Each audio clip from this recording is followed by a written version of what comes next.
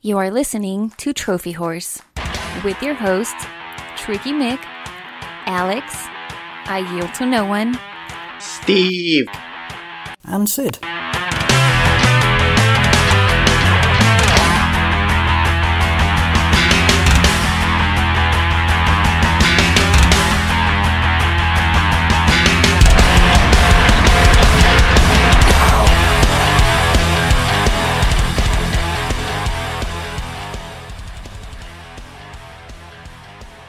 Hello, everybody, and welcome to Trophy Wars. This is episode 522. I'm your host, Tricky Mick. Alongside with me, the man, the myth, the legend.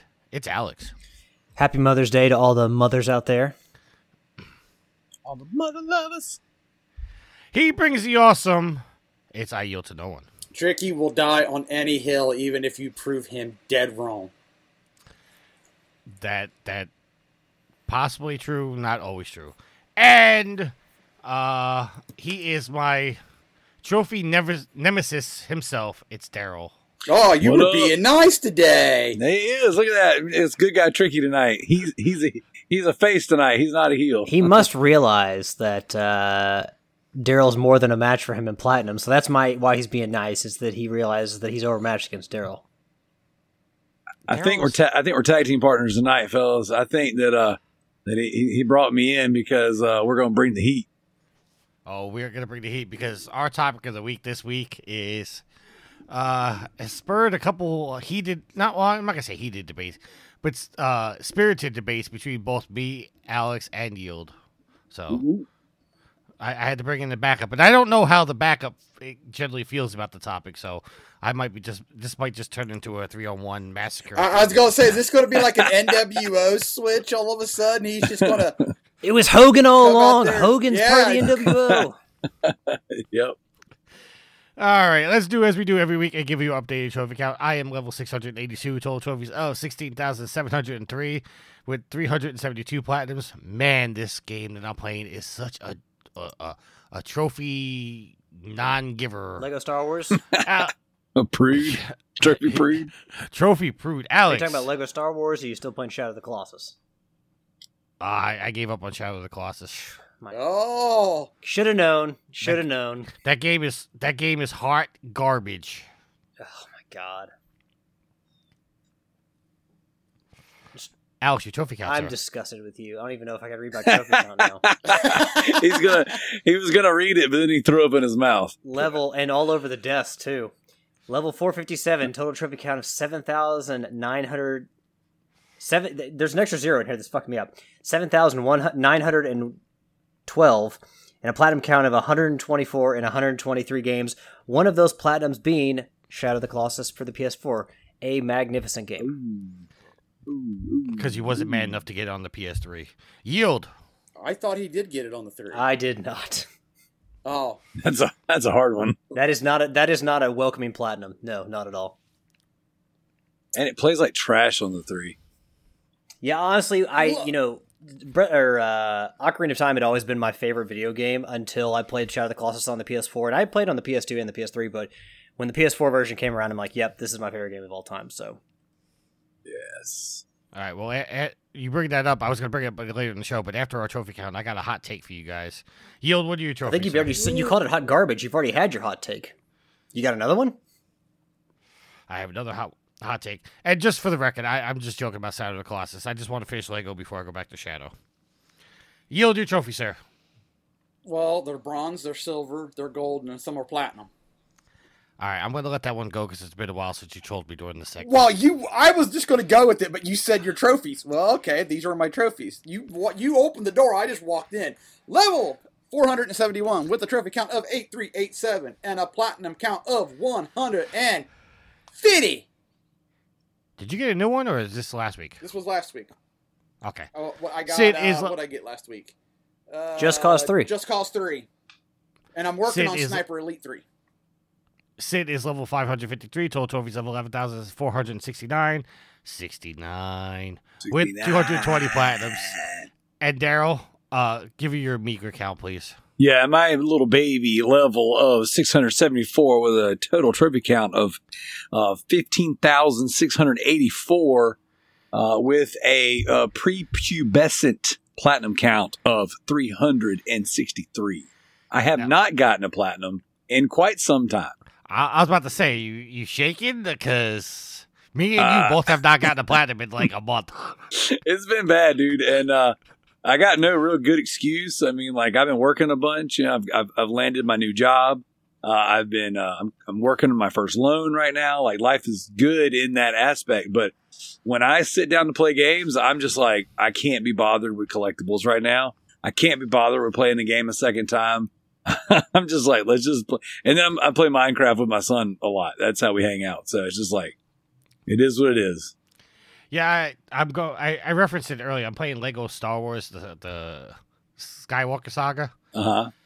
And I have over 100 hours in the game. Okay? And I'm not like taking my time. I'm going after these. I still do not have half the Kyber bricks. I still do not have half the characters. I just passed the halfway mark of all the missions. And I still haven't gone back to any of the missions to done the free play.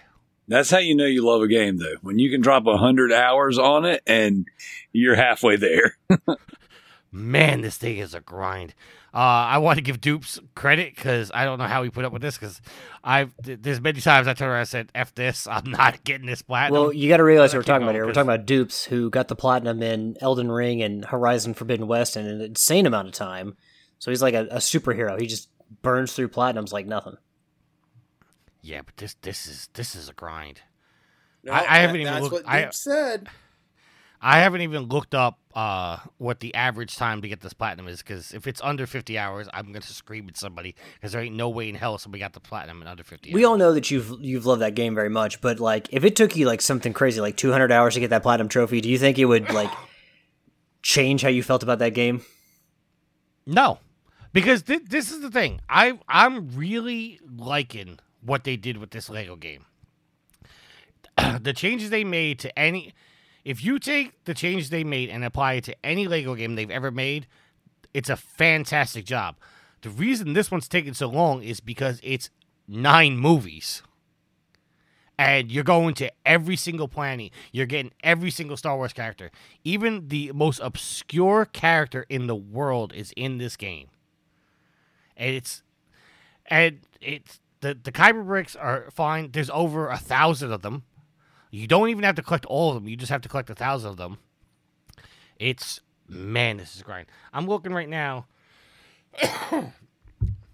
at, I don't even know if I can bring up stats on this.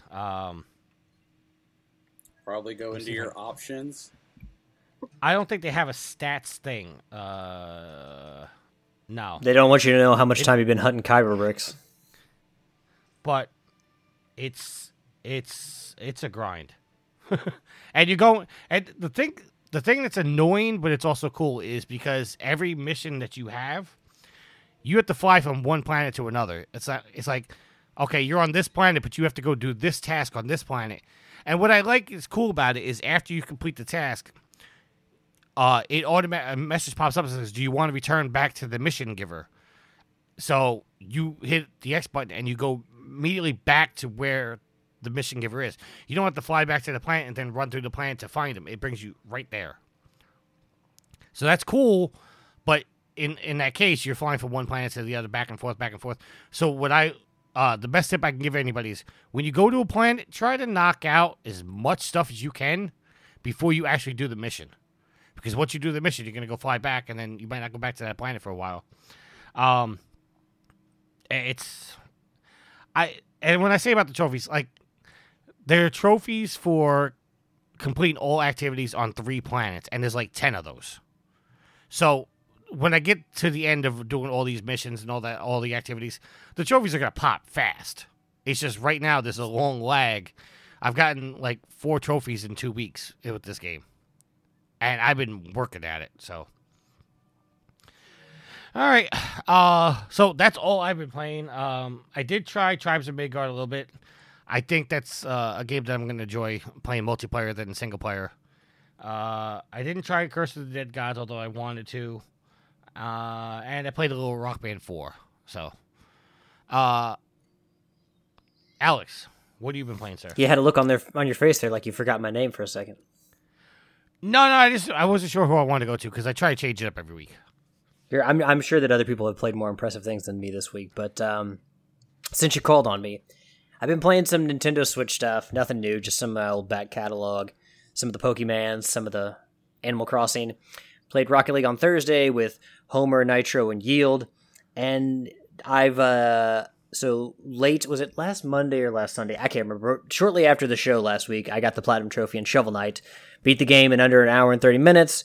Got my Platinum. And, yeah, real proud of myself with that one. Gave myself a few pats on the back during the week. And, yeah, going through the King of Cards. So it's the King Knight version of the story now. So they have Shovel Knight as the Shovel of Hope. Then you have Plague Knight's story, which is an alternate universe kind of thing. Then you have 2 prequels in King Knight and Spectre Knight. So I've done the Spectre Knight, I've done Shovel Knight, I've got the Platinum Trophy on that, and now I'm going through King Knight's story. So, yeah, still just on the Shovel Knight train, and eventually, hopefully going to crack into Assassin's Creed Origins before all the deluge of Ninja Turtles games comes out this year, because once those games come out, I'm stopping what else I'm doing, and I'm playing those games, just like Horizon. All right, and one thing I didn't say that the reason why I haven't played that many games is because the Rangers are in the playoffs, and I've been addicted to watching those games and raging. Got a bad case of loving you, New York Rangers. The Rangers got screwed in Game 1, so did they though? They did. They did, and you know what? I'm even going to call an independent third party to confirm. Hold on. Because I don't want you guys saying, "Oh, he's a typical Rangers fan," just saying. I mean, we ain't got to go through all this rigmarole. We'll take your word for it. I'd rather just do the show. We'll just go on here. You know what? Forget you guys then. We said we trusted you. We said we'd take your word for it, and now you're mad at us. Damned if we do, damned if we don't. Exactly. All right. Well, to be fair, I kind of set this up already because I figured you guys were going to give me shit. No. So I already called the party and said that I was going to call him. But now he's going to get upset I didn't call. Yield, what have you been playing, sir?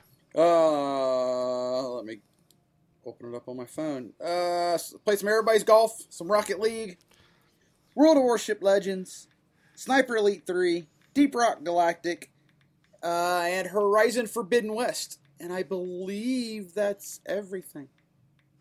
And Daryl? I've been playing a little bit of Layers of Fear, one of those Bloober Team first-person horror games. Not a bad game, not a great game. I didn't love it. I tend to like Bloober Team stuff, but this one I wasn't thrilled with. Been playing some Minecraft with my little guy, with Paxton, Spider Pax. And then the only other thing I've been really playing this week, two more technically. I got Aliens Fireteam Elite. Have you guys played that yet? No. It's very not great. It's a wave-based third-person shooter. Essentially, like you're going around in the Aliens universe in these different little areas, and like you have to do these very similar objectives. The dialogue in it's not great. Like it's just it's a very mediocre game. Like just painfully mediocre game. But then you'll have like these little like waves where it's like, okay, prepare for battle. And, you know, it's only 4 little, story campaign kind of things. And then the game's beaten. I'm on the last one now. It's just, And the trophies are trash. Like you got to play through them, like multiple times on all the different difficulties. And the thing that's worse about it is that like the trophies are like kill thousands of these certain type of enemies. But the problem is like you don't really want to do it. Like I just don't know. I'm not really loving it. It's taken me a couple weeks to beat this very short campaign just because it's not like thrilling. And then the last thing, over on the Loot Bros podcast, we have a tier on our Patreon where you can pledge to make any host of your choice play a game. And I got pledged to play and beat Final Fantasy VII Remake. So I've been working my way through that, and that's been quite enjoyable. So like I said, I'm working 2 jobs at the moment, and it's kind of taxing mentally, you know? So like sometimes when I sit down to play, I'm like, I don't really want to do anything like stressful. So Final Fantasy VII Remake doesn't require a lot out of me. You know, it's an enjoyable experience. And if I want to, I can just hammer the square button for the combat. And you can get away with a lot until you get to the bosses. Then you got to be a little smarter with it. But for the most part, the game's very enjoyable and just kind of taking my time with it. So that's been me. All right. So I promised you a hot take. I did ask this question on last week's show with Matt G. Thank you again, Matt G, for coming on the show. But I asked him what his favorite Zelda game is, and I figured I'd make a little choice out of this. Daryl, what do you think Matt G's favorite Zelda game is? I actually listened to it, and I don't remember. Whenever you guys say Zelda, my eyes roll in the back of my head, and I tend to tune out. But I'm going to say Majora's Mask. Yield, what do you think it is? They don't care. Ocarina of Time. And Alex? Ocarina of Time. Excuse me, there is a message for you. Get out of here, Jarvis. We're having a discussion about Zelda. That was my contact coming back to me. It's actually Wind Waker. Okay. Which I can understand that. I played that one.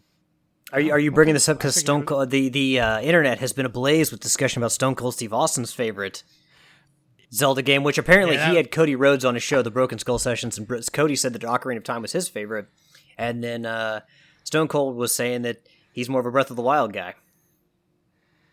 He said hands down Breath of the Wild. Well, that's incredible. I saw the advertisement for that episode as Backlash was firing up. And I was like, oh, I'm going to watch that. And now you're telling me they talk video games on it? Oh, what is this world? This is amazing. Well, I don't know if they talk video games on the interview, but he did ask what the first question he asked is, "What's your favorite Zelda game?" And then Stone Cold said, "Hands down, Breath of the Wild." That's crazy. Yeah, hands down. He said, "Hands down." All right, let's get into our topics because Yield seems like he wants to do a show and nothing else. I'm about to say he's a little Yield's a little sassy tonight. Yes. Yield, I love you, brother. Yes, I don't want to be here for 3 hours. Oh man, y'all got the wrong guest on tonight, son. All right, coming from IGN and written by Adam Bakehurst, the Embracer Group enters an agreement to acquire Eidos, Crystal Dynamics, and Square Enix Montreal for $300 million. Embracer shared the news in a press release saying this acquisition includes roughly 1,100 employees across 3 studios and 8 global locations. The deal, if goes through, is expected to close in Q2 of Embracer's financial year of 2022-2023. Quote, "We are thrilled to welcome these studios into the Embracer Group. We recognize the fantastic IP, world-class creative talent, and track record of excellence that have been demonstrated time and again over the past decades. It has been a great pleasure in meeting the leadership teams and discussing future plans for how they can realize their ambitions and become a great part of Embracer." That was quoted by Lars Wingefors, the co-owner and group CEO of the Embracer Group. He goes on to say, quote, "Embracer is the best kept secret in gaming, a massive decentralized collection of entrepreneurs from whom we are thrilled to become a part of today. It is a perfect fit for our ambitions, make high quality games with great people, sustainability, and grow our existing franchises to the best versions ever. Embracer allows us to forge new partnerships across the media to maximize our franchise's potential and live our dreams of making extraordinary entertainment." That was quoted by Phil Rogers, the Square Enix and Europe CEO. Once this deal goes through, Embracer will have more than 14,000 employees, 10,000 game developers, and 124 internal studios. It is confirmed that it has more than 230 games in development at those studios, and more than 30 of those are AAA titles. This news comes directly shortly after Crystal Dynamics was developing a brand new Tomb Raider game on Unreal Engine 5. No further details were given, but the team did say it was planning to, quote, "push the envelope of fidelity," end quote. Crystal Dynamics is also the studio behind Marvel's Avengers and has been helping Microsoft's The Initiative develop the new Perfect Dark game. Eidos Montreal is the studio behind Thief 4, Deus Ex Human Revolution, Shadow the Tomb Raider, and more, and is working on, quote, "a host of AAA projects including both new releases from beloved franchises and original IPs.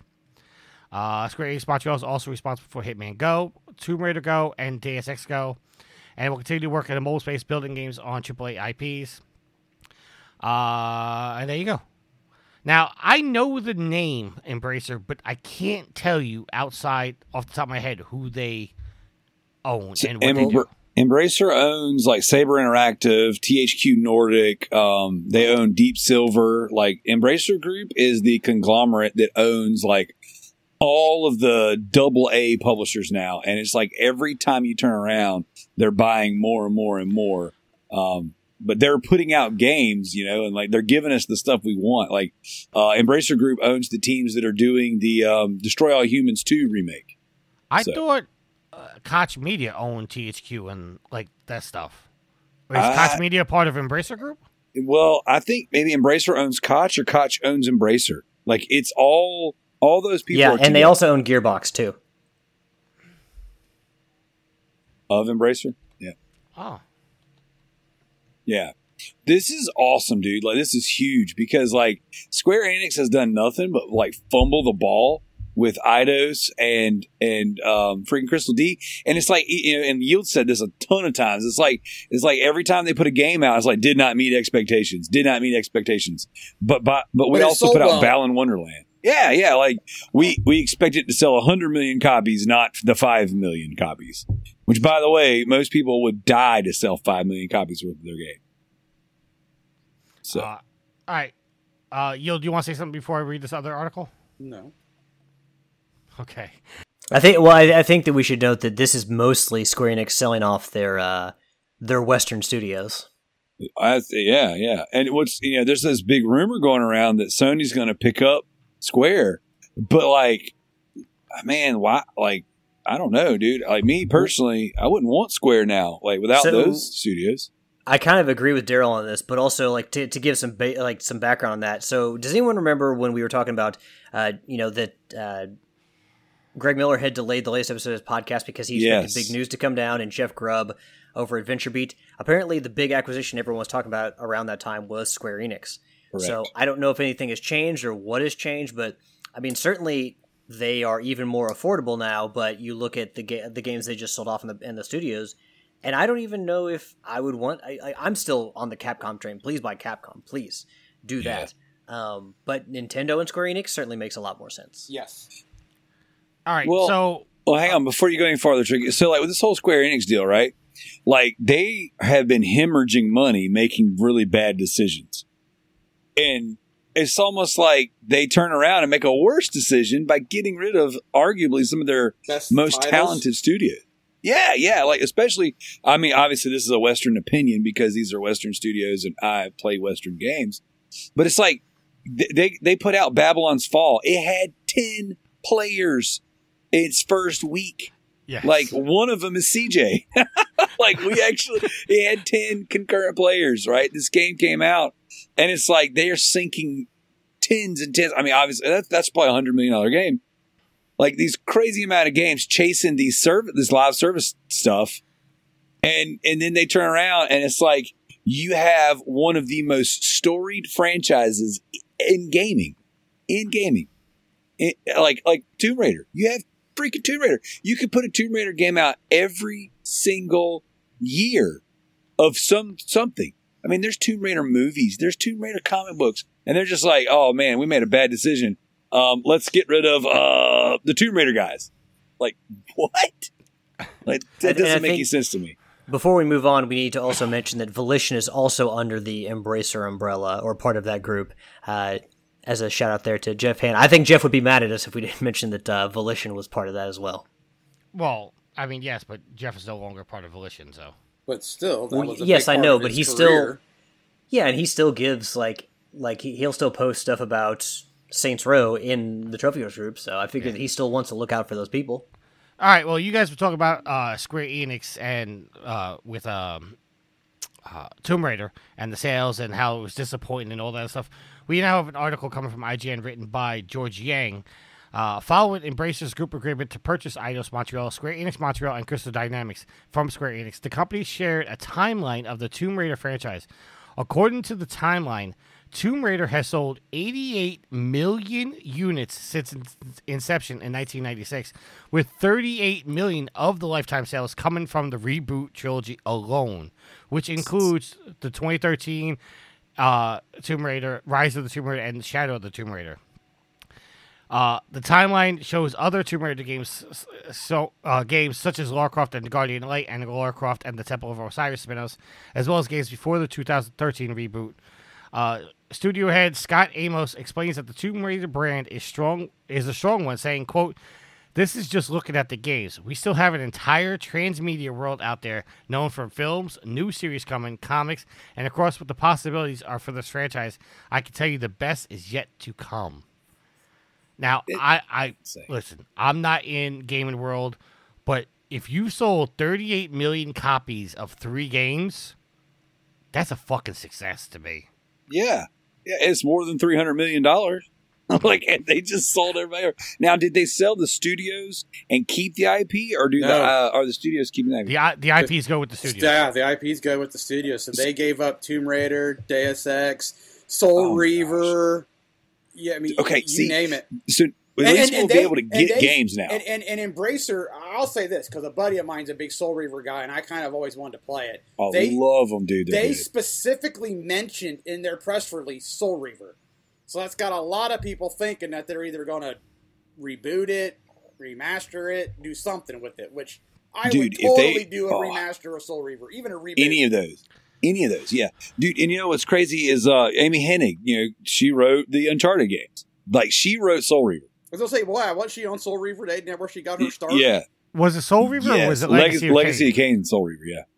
Okay. Legacy of Kain's all part of that series. Okay. Going back to the original article, just to answer your question there, Daryl, it says Embracer Group is entered into agreement to acquire Crystal Dynamics, Eidos Montreal, and Square Enix Montreal, and, quote, a catalog of IPs, including Tomb Raider, Deus Ex, Thief, Legacy of Kain, and more than 50 backlog games from Square Enix Holdings. So does that mean that Square Enix kept Hitman?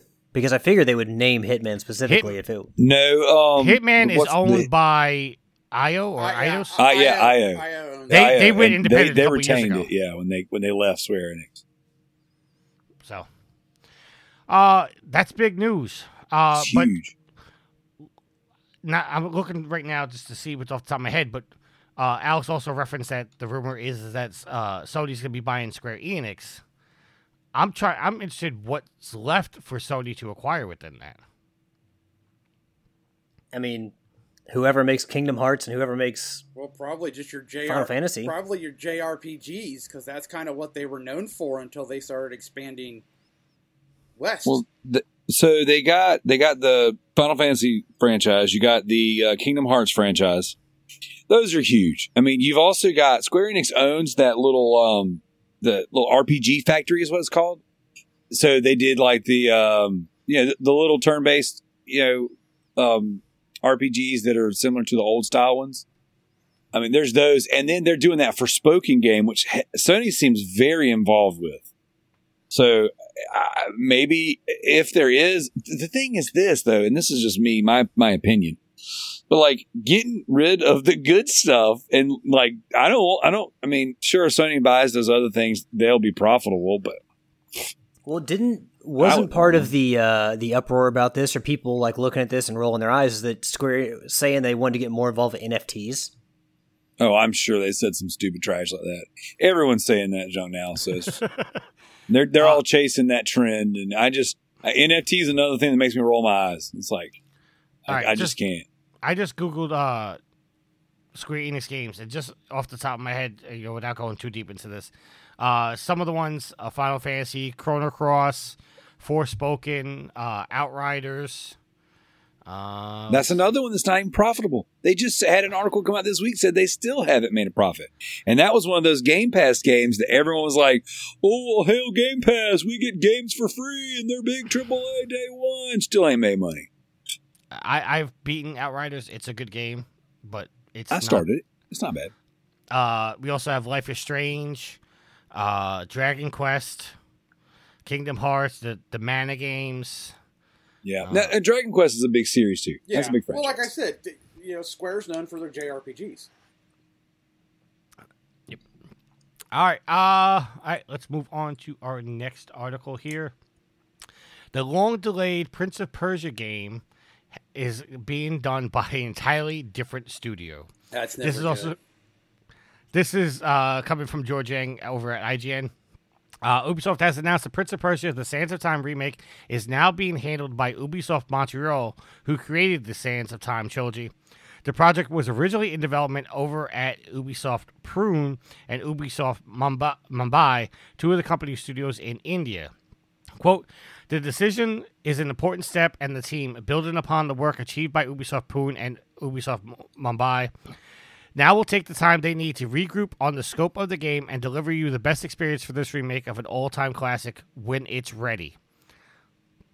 So basically, Ubisoft is saying, oh, we took this game from this studio, we're giving it to this studio, and now the new studio needs to take time to figure out what the fuck they were doing over there.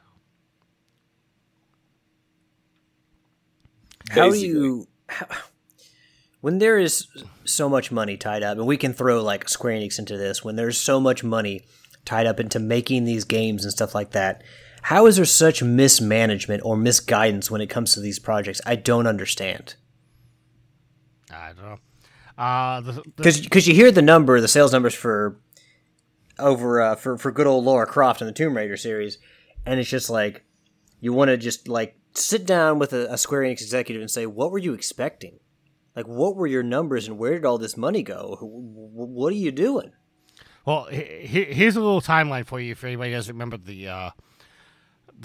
from the announcement. It was first announced in September of 2020 with the release date of January 21. It seemed everything was set as various retailers had the listens and pre-order bonuses up. However, in December of 20, Ubisoft announced that the game would be delayed until March 18th, 2021. And then when February 2021 rolled around, Ubisoft announced that it had been delayed once again, this time indefinitely. So it's been a year since the game has been delayed indefinitely, and now we're getting news, 15 months later, that entirely different studios taking over the game. Well, I said this isn't good news. I will pull a little bit of good out of it, and at least it's going back to the studio who originally did it. So if anything, they will stay true to the source material. Yeah, they're not going to mess it up because that's their baby. So at least there's some good out of it. Normally, when it gets yanked out of one and goes to somebody else, they had absolutely nothing to do with it. At least these guys did do it. Yeah, I can give you an example. I can give you an example of a game that came out and that same thing happened. Final Fantasy VII Remake. They had I can't even remember the name of the studio now. They had a studio working on it, and they were working on it for years, and then they yanked it and put it back with the studio that did the Final Fantasy 14, I believe it was. And they put the director that was more familiar with the franchise back on there, and that game came out great. And so we do have a success story of when you take a game that was being fumbled by someone who's not usually making these games and then has gone and put it back with the original people, let them fix the game. So it's, hopefully that'll be the case with this game. I'm not a huge Prince of Persia guy. I don't know if you guys ever played them, but I never really got into those games. So for me, it doesn't necessarily matter personally, but I'd rather a game not suck in general. No, they were successful enough to spawn movies, so. That cel-shaded Prince of Persia game was actually the first game I ever learned of Nolan North and who the hell he was, so I played that one. All right, anybody else want to speak on this? No. Nope. Okay. Now, this next topic, I was originally going to put it as the topic of the week, but I figured the other one would... I was going to put this at the top of the week, but decided against it. This is coming from Rebecca Valentine over at IGN.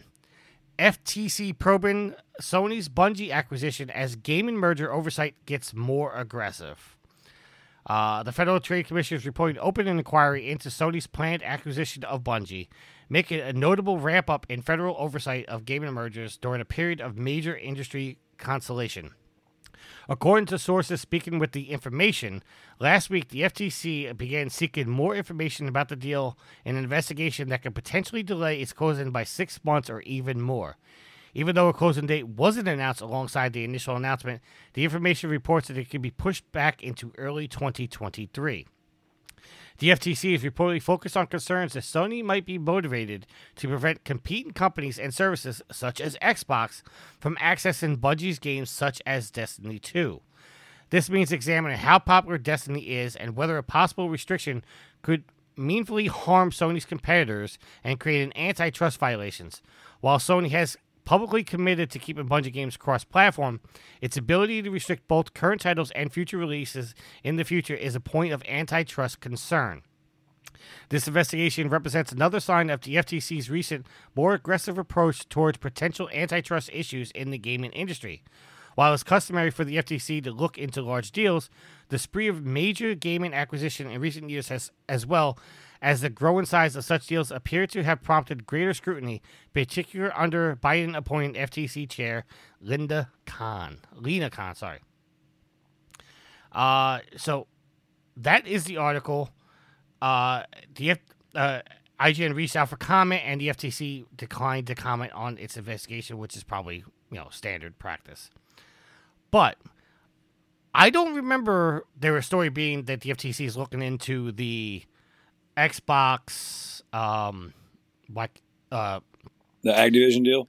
Yeah, I couldn't. I was trying to think of the name which was Blizzard. Ninja Theory, Bethesda. Blizzard. I mean, you name any of those, and those companies are multi-platform, and now could become certain games exclusive. So what's the difference? Well, the reason I'm bringing this up, and the reason why it was going to be the topic of the week, is because when Microsoft purchased Activision Blizzard, they basically outright said these games are all current games are going to stay multi-platform, but future games are going to be exclusive. Sony is buying Bungie, which is just literally one series of games. And I'm not trying to defend Sony in that when I'm saying that. I'm saying Sony bought a studio that literally has one series of games, and they said, we're going to keep them multi-platform, but they're getting the investigation, but the Microsoft deal isn't? That does not make sense to me. Back in February, from Ars Technica, back in February, the Bloomberg posted a headline, Microsoft deal for Activision to be reviewed by the FTC. Back on April 1st, Ars Technica posted, U.S. senators urge FTC to scrutinize Microsoft Activision merger. Back in late March, the FTC has asked Microsoft for more info on its Activision Blizzard deal. So, and Video Games Chronicle here lately has FTC's probe of Microsoft Activision's acquisition will reportedly focus on. Let me see what the rest of this. Then I take it back. I completely missed that. I apologize. Focus on consumer data labor market, and that came April 6th. So they are looking into the Activision Blizzard deal. Because remember that report came out and everyone was like, oh, is it going to go through? Or are they going to block it? I mean, I see both of these deals going through. I don't think that... even if the FTC heavily scrutinizes things, I don't think they can prove that either one of these things is going to be an attempt to monopolize or anything, or, Right. It seems like a lot of these companies are going to get around that by saying, no, multi-platform. They may keep a couple things exclusive, but most of the most popular stuff is going to stay multi-platform. You'll just get the better experience on whatever platform they're playing. Oh, yeah. By the way, did anyone see, and we can go into this after everyone's made their comments, but did anyone see all the Xbox users losing their minds yesterday on Twitter because Xbox Live was down for 2 days and they couldn't play games? Couldn't play any of the Game Pass games, yep. Yeah. No, they couldn't play any games at all. Nothing, yep. Apparently, when Xbox Live goes down, you can't even play the games that are downloaded on your system. They immediately locks them. So apparently, I've been saying it for years, man. Like I had the Xbox One, and that crap happened to me every time I traveled with it, man. Now I'm not trying to throw shade here, but doesn't this sound awfully familiar when they announced the Xbox One, and they said that you have to be always online? Yeah, and then they flip the switch back. Like now, it just they don't even talk about it anymore. They just that is the case. Yeah, and I mean, like I own all the consoles, so it is similar to the way the PlayStation works, to where you have to have like your primary set up so that you can play offline. But like guys like me who like, I have my primary set for the console in my house, and like I have a secondary set in my office, or like for my kids or something like that. Like that renders one of those consoles completely obsolete. And when I would travel, I would use the second console and my travel box, same as you do with your PlayStation, Tricky. And if you don't switch it to your home console, you are completely locked out. My primary console is my work PlayStation, because when I go to work. Let me read some of these quotes from Twitter. Do it. To shed a little more light on this. A user named Dan said, "So let me get this straight, and correct me if I'm wrong. If Xbox Live goes down, you can't play any of your digital games, even if they're downloaded on your system. If true, that's absolute garbage and shows why all digital gaming future is not a good thing." Jason, who retweeted and commented, said, "Last night I discovered that was true. If Xbox Live isn't up, your Xbox is basically bricked, even for single-player games you bought. It's not a console. It's a terminal with a very large disk buffer and a hefty price tag." Yep. Yep. Someone else, Lou, said, "Can't launch any games because Xbox Live is down." Jason, someone named Jason said, "Xbox Series S owners when Xbox Live is down," and it had like a big old rock that was shaped like an Xbox controller. Yep. Let's see. Kaylee said, "Imagine this was someone's last day of Xbox Live and they couldn't even play their games." Walter says, "I can't play any game I own on it because Xbox Live has been down for 2 days." Hunter, "Bro, holy fucking no fucking way. Xbox Live is down again for 6+ hours for the second day in a row." Cloaked said, "Wow, Xbox, I can't play Dead Space, a game that I digitally purchased during the Xbox 360 era because a part of Xbox Live is down. Single-player video games need an internet connection. Really?" Tyler says, "Been another 4 hours. My wife's only time to relax and play a game, and you haven't been available for 1 minute of it. I pay for Xbox Live, Game Pass, and subscriptions, all completely unusable because of the problems that are your fault. Let us play the content we purchase offline." Then Marlon said, "I better get a whole month of Xbox Live for free." Let's see. Silent said, "I'm a fairly patient man generally. That said, my patience has run out with this Xbox Live outage. Fix the DRM checkpoint verification so people aren't stranded waiting for access to playing games. We're in the year 2022, and it seems like they should have been resolved by now." So, and last but not least, Drew says, "Crazy that Xbox Live was a better product in 2012 than 2022. So, for all the people that want to sit there and crow about Xbox Live and Game Pass, and I understand that outages aren't, regular things, but, there are people online that are throwing shade at Sony, like saying, "Oh, Sony, we know you're behind this." And it's mostly joking, but at the same time, like, if something happens on the PlayStation, I'm not going to Twitter to throw shade at Microsoft. I'm just well, this sucks. So obviously Microsoft's ecosystem is not as great as everyone hails it to be. And guess what? I could still play my PlayStation games regardless of whether my console is connected to the internet or not.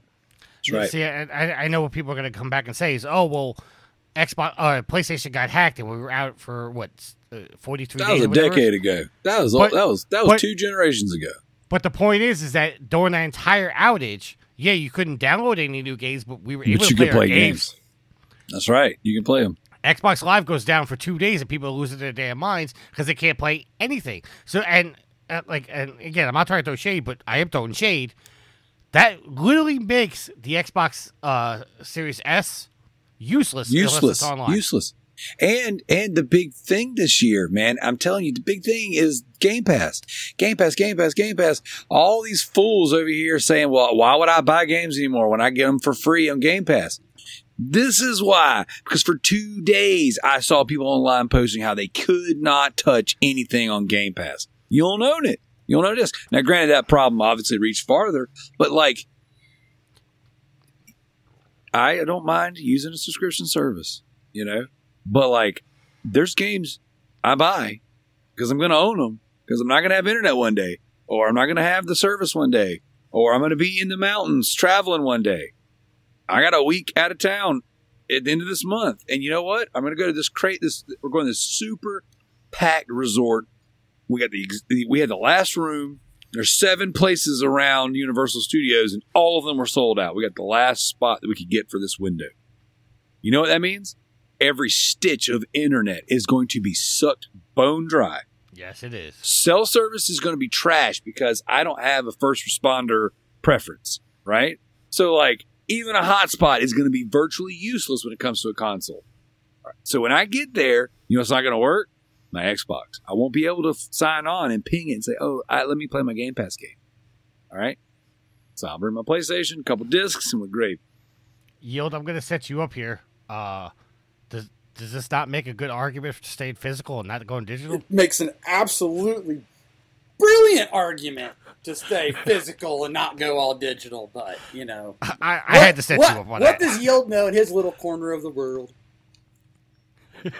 I had to set you up for that. I do buy digital games, but most of my games are all physical. Yeah, but also, like, if you buy a digital game on the PlayStation 5, you didn't download it, you don't have to have an internet connection to play that game. Correct. So, that's not... I mean, that is a be wary of these subscription services, not necessarily buying digital games. Or, maybe just be wary of buying digital games on Microsoft's consoles. Yeah, Daryl kind of talked about it. My primary console is the one I keep in the case that I bring to work with me because I never need the internet. Now, the flip side to that is I have to bring the case into the house. I have to download the games, but that's maybe like once every 2 months or so. And I don't worry about the trophy syncing or stuff like that because I can just turn on my mobile hotspot and sync up my trophies real quick. But at least when I'm offline, I can still play my games. It sounds like with the Xbox now, if you're not online, you can't play anything. Like I said earlier, it makes the Series S useless. Completely. It's just a paperweight at that point because if you can't even put a disc into the system and say, okay, well, I'm going to play my physical game. You can't play jack shit. All right, getting back to the topic at hand. Alex, you kind of talked about it that you don't see the acquisition stopping, but I don't know. Does it seem like the FTC is overstepping their bounds on this a little bit? No, I mean much had been made about the fact that they had gotten new leadership at the FTC and that they were going to be more strict and reopen cases against Facebook to look further into those. So I mean, they're just being strict about these. They're looking further into them. They're, I don't think it's going to stop. To me, Microsoft buying Activision Blizzard and Sony buying Bungie, neither one of those look into them, but I don't see them as red flags as to, oh, well, this is going to prevent, make the video game landscape a terrible place, and that if you own any other console, you're going to have an awful time. I don't see that. Even if Microsoft said, yeah, we're going to turn all these exclusive, I wouldn't care. I still think there's plenty of other games out there and game makers where it would be just fine. All right. We're going to move on here just in the interest of time, because it kind of relates to this topic as well. Another article coming from IGN written by Rebecca Valentine. New York City files complaint against Activision Blizzard for wrongdoing tied to the Microsoft acquisition. There's an update to the story, but I'm going to read you the original story first. Multiple New York City funds have banded together to file a complaint against Activision Blizzard, alleging that CEO Bobby Kotick and the board may have breached their fiduciary duty in dealings with Microsoft to be acquired and harmed the company's value. As reported by Axis, the suit was filed on May 2nd by the New York City Employees Boards of Education and Teachers Retirement Systems, as well as pension funds for the city fire department and police, which all hold stock in Activision Blizzard. The plaintiffs are claiming that their right to inspect various Activision Blizzard records to determine if any wrongdoing was done through the acquisition process cited a number of concerns to back their demand. As per the suit, the same plaintiffs had originally requested to inspect the company's books in October of last year following the numerous reports of unsafe working environment for minority and women employees at the company, as well as CEO Bobby Kotick's apparent knowledge and dismissal of said environment. Activision complied with some other requests, but not all. While all this was going on, Activision announced its pending acquisition by Microsoft, but this only furthered concerns. Plaintiffs point out that if the merger goes through, it will, quote, have the effect of extinguishing these highly valuable claims against Activision's board, end quote, as well as Kotick, who will then be, quote, able to escape liability and accountability entirely, end quote. They go on to say more, but there's an update to the suit. Activision Blizzard issued a statement in response to the lawsuit saying, quote, we disagree with all the allegations made in this complaint and look forward to presenting our arguments to the court, end quote. So I didn't know that the police and firemen in New York City had stock in Activision Blizzard. I mean, that kind of makes sense, but this seems like this Microsoft acquisition of Activision Blizzard, and I'm not saying their particular one, but the fact that once they announced this has set off a whole bunch of stuff with the FTC, all the mergers in general. Everybody's trying to get, this acquisition obviously shocked the world in the fact that they're saying they spent, what was it, $680 billion No, it was $69 billion or Oh, what did I say? 68. It's Sixty- 67.8 billion or something like Yeah, that. It yeah, was something like close that. to 70 billion. It's the biggest video game acquisition ever. So I mean, but this seems like it's setting off a whole like domino effect of everybody's yeah. going after everybody now. not in that, but like not as it set off like this trend, which I guess the trend was already set with Bethesda, but like it's also like they have been in nonstop lawsuits ever since this thing started, which I guess they assumed that would happen, but like it's been one thing after another. So, Well, this one, and I just to go back to the quote, it said that if this deal goes through, that Bobby Kotick will able to escape liability and accountability all entirely. yeah. I don't know if that's true. Well, I think, and I don't know, like what if like this merger takes place and then all the things that happened under his tenure are then like no longer valid. I'm not. I don't know if that's what they're getting at, but I do know this: like the big fuss that has been that he gets a like $15 million golden parachute. Like essentially, he gets like a multi-million-dollar bonus if he just like takes the money and leaves. Like it's like, oh, you're no longer the boss. So you can no longer do bad things, but you didn't get fired or punished. You just get millions and millions of dollars on top of the already millions and millions of dollars that you make. And then you get to ride off to the sunset. No harm, no foul is the way that people are talking about it. So I don't know. What I'm saying is I don't think that's true. Is because just because he leaves the company doesn't mean that he can't be held responsible for condoning these actions. Right, like, but I don't know still, what kind of stance you have on it if he no longer works there. Like it's not like there's like a civil suit from one person against him, and if there is a civil suit, like he's got so much money, he can kind of buy his way and finagle his way out of it, or use that money to tie things up in court for so long that it doesn't matter. Like he'll be. What wasn't there a story that an employee killed themselves because of the harassment that Bobby Kotick was covering up? it was a female employee that I think went on a trip with a supervisor, and yes, as a result of things that happened there within, she ended up killing herself. Yeah, but I mean, isn't he again, still held like, responsible for that? I mean, there's no civil suit currently that says that he's responsible for it. I mean, and again, it's like okay, let's say he covered things up or delayed, findings on things, what have you. Again, when he leaves, I don't know what you can or can't do to him. It's like it seems like people are very concerned that if he gets this money and goes away, that all hope is lost. Now, I don't know if that's a legit concern or if that's just like people are more focused on him getting the money. I think a lot of people just want to see the man punished, for being a turd. Well, of a businessman. People wanted to see him punished for long years before all this was stuff. Right. I just don't know that it's going to happen, honestly. I mean, all right, you're kind of quiet.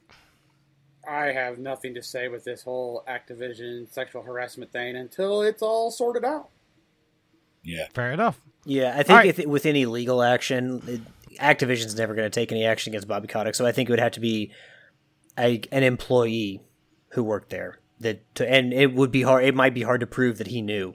So yeah, it seems like it's already been hard to prove. So it might be that. Or honestly, I'm ready for this thing to be over with, so we can stop talking. Like we as the industry can just stop talking about it. Thank you. I'm ready for the next thing. That's where I'm at. I'm kind of tired of talking about it until something's officially done in court. Hey, this is what we've decided. Boom.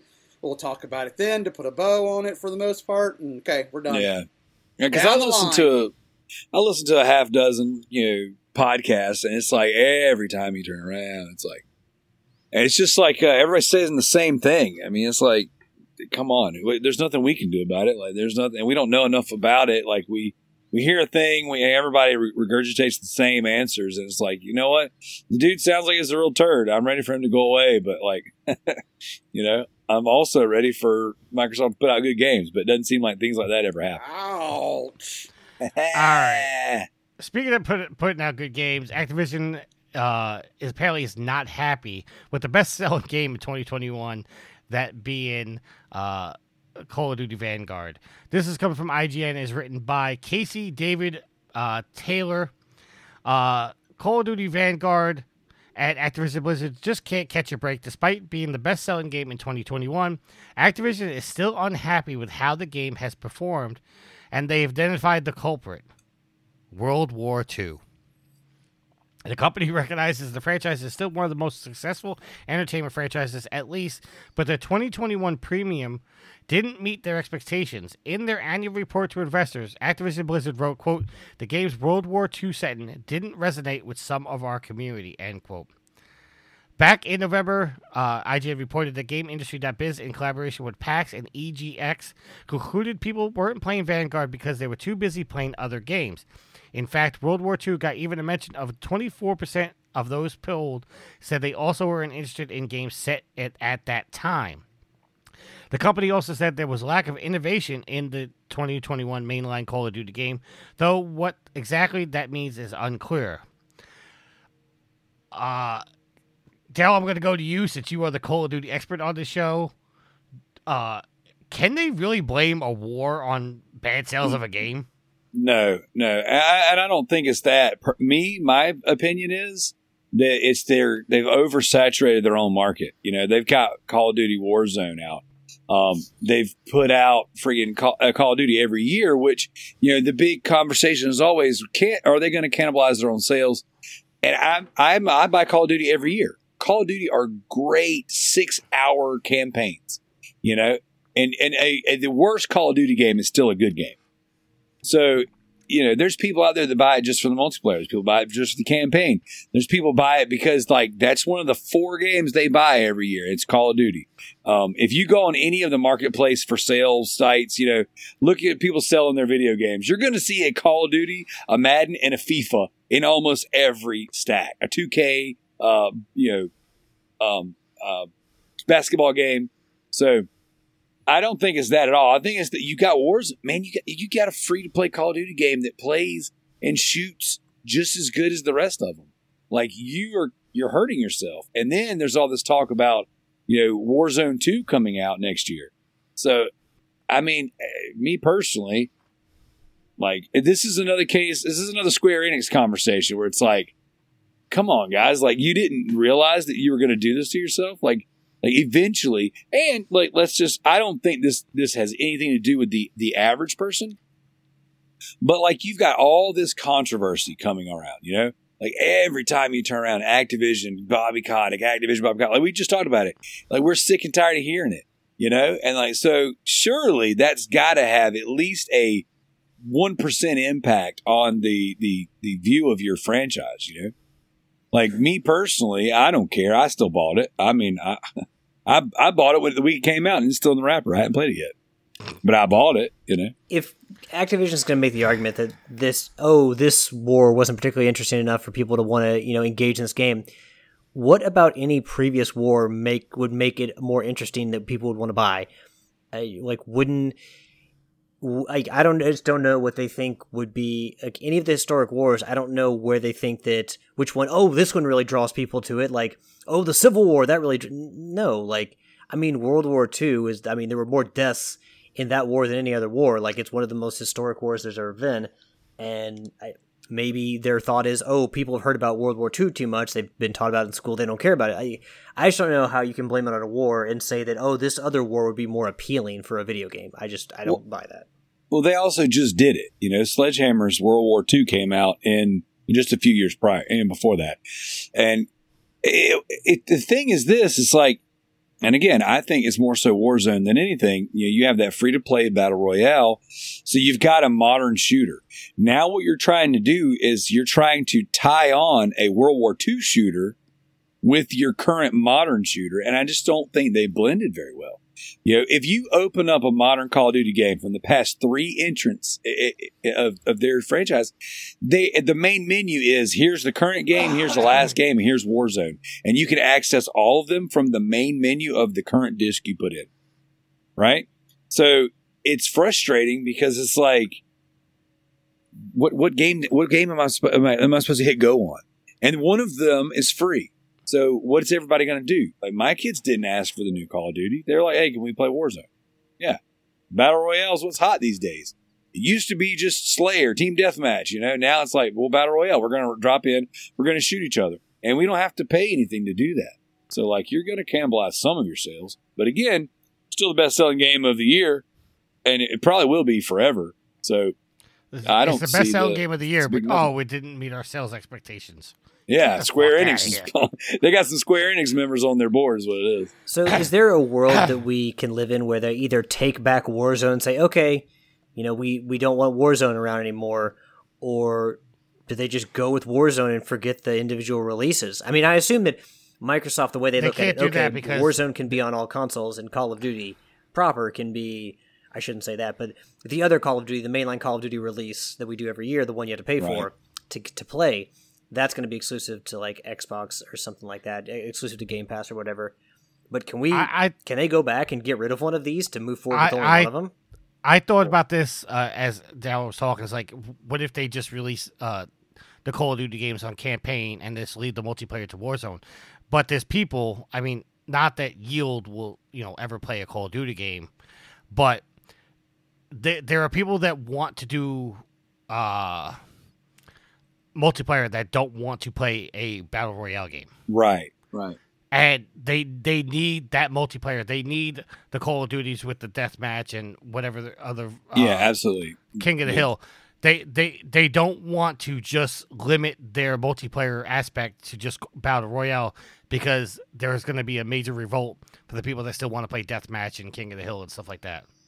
Not only that, but you have like Xbox has already said that like they're not making it exclusive, right? Because this sells. I mean, like you didn't pay almost $70 billion to then start chopping your big franchise down to 1, 2 to no releases, and they definitely didn't buy it to make it exclusive.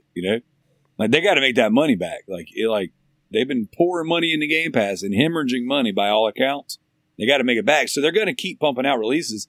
But the thing is, we're getting ready to go a year without a Call of Duty release.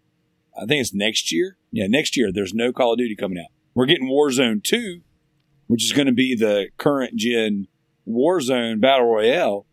But we're going to get a year with a break, and I guess we'll see then what happens. But as it stands right now, like in my opinion, I'll just kind of stop rambling. But in my opinion, you can't have the free one and the paid one go out and expect not to lose something on the paid one. Gotcha. All right. Just before we go into our topic of the week and our questions, I was scrolling Facebook, which I probably shouldn't have been doing, but there's an article here that made me check a little bit. But before I do that, I just want to know, when you guys buy new electronics, like the PlayStation or the Xbox, do you guys keep the box that it came in? Yes. Alex? The only thing I would keep is a PlayStation. I have my PlayStation 4 box and the PlayStation 5 box. So generally it's only game consoles. It is to help move them so they have their own individual box. What about you, Yield? What am I keeping? Are you keeping the boxes like your console comes in? Yes. Okay. I was scrolling Facebook, and there's an article from Hard Drive, which I don't know if it's a legit site or not, but the quote to the caption to the picture is, "The PS3 console, as far as the box came in, was never intended to last more than 3 years before traded in or thrown out," stated by the Sony CEO. "We now have more PS3 boxes on the streets than ever before. In the coming months, we will begin rolling out our buyback program to ensure every PS3 box is destroyed. There's no reason to hold on to the past like that. The fans need to move on." And the comments nonstop, like, never. What the hell are you doing? I'm not doing this. So I'm gonna move my my camera for just a second, and you can kind of see my stack of boxes. I don't know. I got so much crap over here. Well, I don't know. You can't see it. I got my background so blurry. The thing is this: I've got 4 or 5 PlayStation console boxes right there, and I have all of my all my special edition boxes. I and keep them all. Like Alex said, I keep those in case I ever have to move them. They fit right back in their place. The other thing with regular electronics like controllers, headsets, hard drives, things like that, I will keep their case for about a month or so just to make sure nothing happens. if it's broken, I can take it back in the case, and I don't have to fight with the people and go, oh, I keep the receipt in the box and just kind of put it in my garage until, I can make sure that everything's good. I got you. I just thought that was funny because I'm one of those guys that keeps the box. I keep all the statue boxes, everything. And it always drove the goddess crazy. He's like, can we get rid of these boxes? I'm like, no. We might have to move one day, and I don't want my statues getting messed up. Yeah, if you ever resell your stuff too as a game collector, it's worth so much money. If you have more money with the box, So all right, that's kind of a thing too. With that being said, let's move on. We have one listener question. Time to check my social media. I love you, Joe. The question just disappeared on me. The question was fleeting. What the hell? Why did it do that? Hold on. I can make one up for you. No, it was a good question. Oh, here it goes. All right, so Matt G says, in line with Tricky's Breath of the Wild isn't a Zelda game. Are there any other mainline games you don't think belong in the series? In Zelda or just in general? Just in general. Is there any game in a series that you feel like it should not belong in that series? I mean, a lot of people can say Mario too. Mm-hmm. All right. Alex, you have an answer? What was the Ratchet and Clank game? There's a Ratchet and Clank game I'm trying to think of. The arena shooter one where it's like wave-based? Full Frontal Assault? Full Frontal Assault's the one I'm thinking of. How was that yield? I can't remember exactly how the game played out, but it wasn't your typical Ratchet game. No, it was kind of not quite a tower defense, but yeah, it very tower defense inspired for sure. Yeah, what about kind of a tower defense inspired where you use the guns and stuff like that to make sure that like the waves of enemies didn't get through this doorway or something like that. I mean, I played it. It was fun. It was fun for what it was, but it wasn't your typical Ratchet and Clank game. It was. There was another Ratchet game that was like All for One. Wave based. It was like a you get in these little arenas. I think Ratchet had like this bronze armor. Yeah, it was the one that came out after Ratchet and Clank Up Your Arsenal, the third game. It was yeah. I've got it downloaded on my PS3. I just can't think of the name of it all of a sudden. I want to say Ratchet and Clank. It was the one where Ace Hardlight was the bad guy. I'm looking up the games right now. Hold on. And Clank.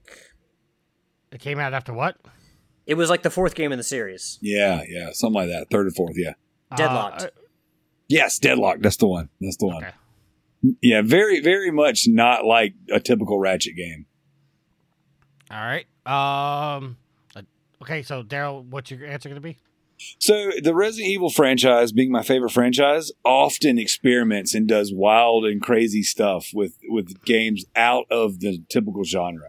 So like we're riddled with it over here, but like there's Operation Raccoon City, which was a third-person shooter made by the SOCOM team, RIP, and you played as the bad guys in kind of like a what-if scenario, where like what if while the main two, or number 2 and number 3, the games were going on, you had like this cleaner team come through and try to cover up all the evidence of the outbreak, and the companies like financial ties and how they were kind of paying off the government, and the local police department, stuff like that. So that was a very interesting game, and gameplay wise, it was very different than anything that's in the Resident Evil franchise. You got a couple on-rail shooters. You've had some arena shooters. You had a class, not even a class base, but like a Umbrella Corps was a kind of I don't want to say a tactical shooter, but it was very much like everyone runs in this room and this one little area that's reminiscent of the main levels that you recognize in the main franchise, and you just have like this little shooter. Resident Evil's always trying and doing different things with their characters. And so, I don't think those things are a bad thing. I think as long as you continue to give the fans their main proper, what they're asking for, nothing as egregious as a Breath of the Wild, though. So, I mean, like, and not just Ratchet and Clank, because we talked about that, but, like, also the other kind of games that were lumped in with Ratchet and Clank during the PS2 days. You know, Jak X Combat Racing, which didn't really fit with all the other Jak games. And then you had the first Sly Cooper game is really good, Sly Cooper and the Thievius Raccoonus, but also they completely changed the gameplay style and the way the game progressed in the second game, and it worked so well that now the first one kind of feels like an outlier. I'm not saying it shouldn't exist and it's not a good game. It just feels very different than all the other games. And then, of course, you had PlayStation Move Heroes, which included Sly and Ratchet and Jak, and that game just feels like, from what I hear, it wasn't very good, but also that game just feels like it shouldn't exist along the main series for those other games. Yeah, but you wouldn't consider Crash Team Racing a mainline game, though. I mean, Crash Team Racing, I would consider, like, it's part of a franchise, though. I mean, yeah, but it's not a part of the main line of the story. That was just an. I mean, kind of. I would say that's a spin-off. I would say that it's part of the main line story. So you're saying that Crash Team Racing is not canon? I mean, Oxide. They still talk about Oxide to this day, so I would say that it's canon. Oh, then that works for me. Then I think the shoe fits. So I have two answers, and they're both from the same series, Metal Gear. I don't think Revengeance should have been made, and also Metal Gear Survive should not be there because Metal Gear Survive was a tower defense-based game, doesn't go along with the story, and Metal Gear Rising was just bad. Yeah. Did you play Survive? I've never touched it, and I will never touch it. Dude, we should sit down and play it together one night because I bought the game. Like I bought it with this whole idea that I'm like, I'm going to prove to everybody this game's not as bad as everybody says it is. But I never put it in. See, to me, Metal Gear Survive is a cash grab of them trying to keep Metal Gear alive after they left Kojima. You know, I think it is. I think Metal Gear Survive is we got to give the fans something to hate. So, like, after Kojima, there's nothing you can do that's going to please that ravenous, angry fan base. So what you do is you put a game out and you just take a dive with it. It's like, what do we have? What are our people working on? And it's like, oh, there's this thing we've been doing with Crystal Head zombies and things like that. It's like, all right, good. Put Metal Gear on it. Let's let them go ahead and get it out of their system. They'll hate it. And then we'll actually come together and work on like a Metal Gear proper. Nah, I don't think we're ever going to see a Metal Gear 6. I think we will once Sony buys them. Maybe. Sony's been talking. There's been rumors of them buying that IP for a long time. The IP, maybe don't be buying Konami. No. The rumor is they're going to. This has been a rumor that's going on since the beginning of these mergers and acquisitions. But there's been a rumor they're going to pick up that IP, that and Castlevania. Sony's like, look, you ain't doing nothing with Konami. Just let us have it. Let us buy them from you. They said they had $10 billion left to spend. They got to spend it somewhere. That money expires. All right. Let's go into our topic of the week. Let's just try to keep the arguing to a minimum on this because I know this is really going to be some hot takes and some heated conversations. This is coming from Comic Book Gaming, comicbook.com, which, just for the record, I think is a bullshit clickbait website, but... Yep. And it's riddled with ads. Yes. But I'm going to read this entire article so you don't have to. Do not give them a click. Do not give them a click. I think this is a clickbait website. All right. I know, Yield. I know what you're about to say. And you use them quite often in the show notes at times. No. I very rarely use comicbook.com. They're not usually wrong. It's just their headlines are always clickbait. Oh, yeah. And sometimes they're like it's a nothing burger.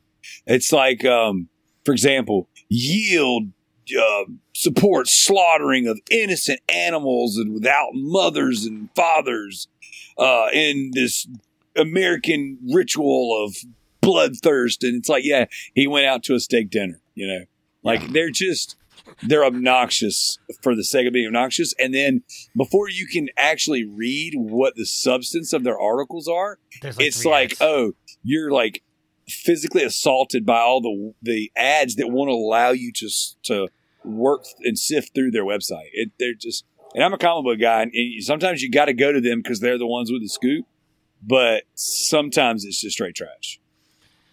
All right, so the article headline is PlayStation Plus subscribers slam Sony as, quote, anti-consumer end quote, over the latest news. This is written by Tyler Fisher. PlayStation Plus subscribers on PS4 and PS5 are slamming Sony following the latest PlayStation Plus news. Today, Sony announced they are blocking the stacking of PlayStation Plus and PlayStation Now codes for existing members ahead of the launch of the new PlayStation Plus in June, which will add 2 tiers to the subscription service, PlayStation Plus Extra and PlayStation Plus Premium. Once the pricing for the new PlayStation Plus was announced, PlayStation users began to stack up their PlayStation Plus and Now codes to get the most bang for their buck, but Sony has put an end to this loophole. If you already have codes stacked up, you're fine. Sony isn't retroactively removing those purchases. It can't. That said, if you didn't jump on the board of the loophole early, you've missed out because it's no longer possible. Sony says this is to ensure, quote, the transition is as smooth as possible, end quote. As we prepare to launch the new PlayStation Plus membership service, we are doing some work behind the scenes to make the transition as smooth as possible for all our existing members, said Sony of the chance. Quote, as part of this work, we've temporarily disabled stacking memberships for existing customers until after the launch. Rest assured that your voucher code is still valid and you will be able to redeem your code whether your existing membership expires and deactivates or after the new PlayStation Plus service launches in your area, whichever happens first. Optically, what makes the matter worse for Sony is the fact that Xbox, with Xbox Game Pass, has been letting Xbox users take advantage of various loopholes since the service's inception. Of course, Sony could have just eaten the loss of this loophole in favor of some good PR, but to be fair, loopholes like this can quickly turn into losses of millions and millions of dollars. That said, while it's financially understandable, this hasn't been enough to make it palatable to many PlayStation fans. I just want to see if there's any more to the article before I start reading tweets. They all say the same thing. Okay. So, to break this down, and I can't believe it, the thing is the actual... Oh, here it is. Okay. To break this down, this was reported by Warrior64 first on Twitter. Go check him out. He's awesome. Here is my problem with the new tiers. Actually, let me go through this first. No, you need to read this, because what you told me last night, I do not read this in his tweet. All right, well, I was bringing up the first one. Which tweet are you talking about? The one in the comments that people reference. The one in the comments. Okay, hold on. Let me go to the comments. I'm seeing a whole bunch of tweets. Oh, wait, I'm on Twitter. Hold on. Sorry. Wrong thing. Comments. Okay, for some reason the comments are not popping up on my end. You'll tell me what the comment is. Well, I don't know. It's just what Warrior posted. Sony confirms that they've blocked PlayStation Plus stacking. Now codes for existing members prior to a new PlayStation Plus launch. The codes will be redeemable after the launch. Anyone not a current member of the service the voucher is for can redeem a voucher. His words, not mine. Okay. And then there's also some snippets of, I don't know what he snipped, but it goes on and on. But I have yet to see anything. Well, here it might be, your conversion chart. Well, that's what I'm about to start talking about if you want. No, you can go ahead and talk about it because I'm going to look at it. I want to see if I can understand this. Okay, so what I'm about to say, I'm going to try to say slowly. So, because there's a lot of information in here, and it's probably going to be a little bit confusing. Say it slow for all the dummies in the back. I didn't say all that. That's what you meant, Reference all your hate mail to Resident Daryl. All right, so I'm just going to go over the 12-month vouchers. Okay? Just to, and it's the exact same for PlayStation Plus and PlayStation Now. If you are a non-subscriber to either Plus or Now currently, if you have a code that you bought from a store, you are going to get 365 days of PlayStation Plus Essential. It does not matter, as we previously reported, that if you were a PlayStation Now subscriber, you were going to be upgraded to Premium for the length of your Now subscription.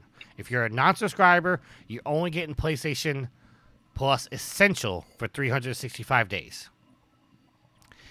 If you are a PlayStation Plus subscriber now, you are going to, with your code, you're going to get an additional 365 days of Essential. If you have a PlayStation Now subscription code, and you are a current PlayStation Plus member, and you're not a subscriber of Now, you're going to get 365 days of Essential. You're not going to be upgraded to Premium. Okay, I'm confused already. Okay. If you don't have,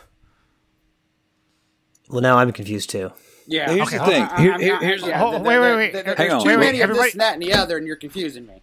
Okay. Well, hang on. Everybody's, Before hold you on, go wait, any farther, Tricky, because what happens is you start reading something and then you're flipping the.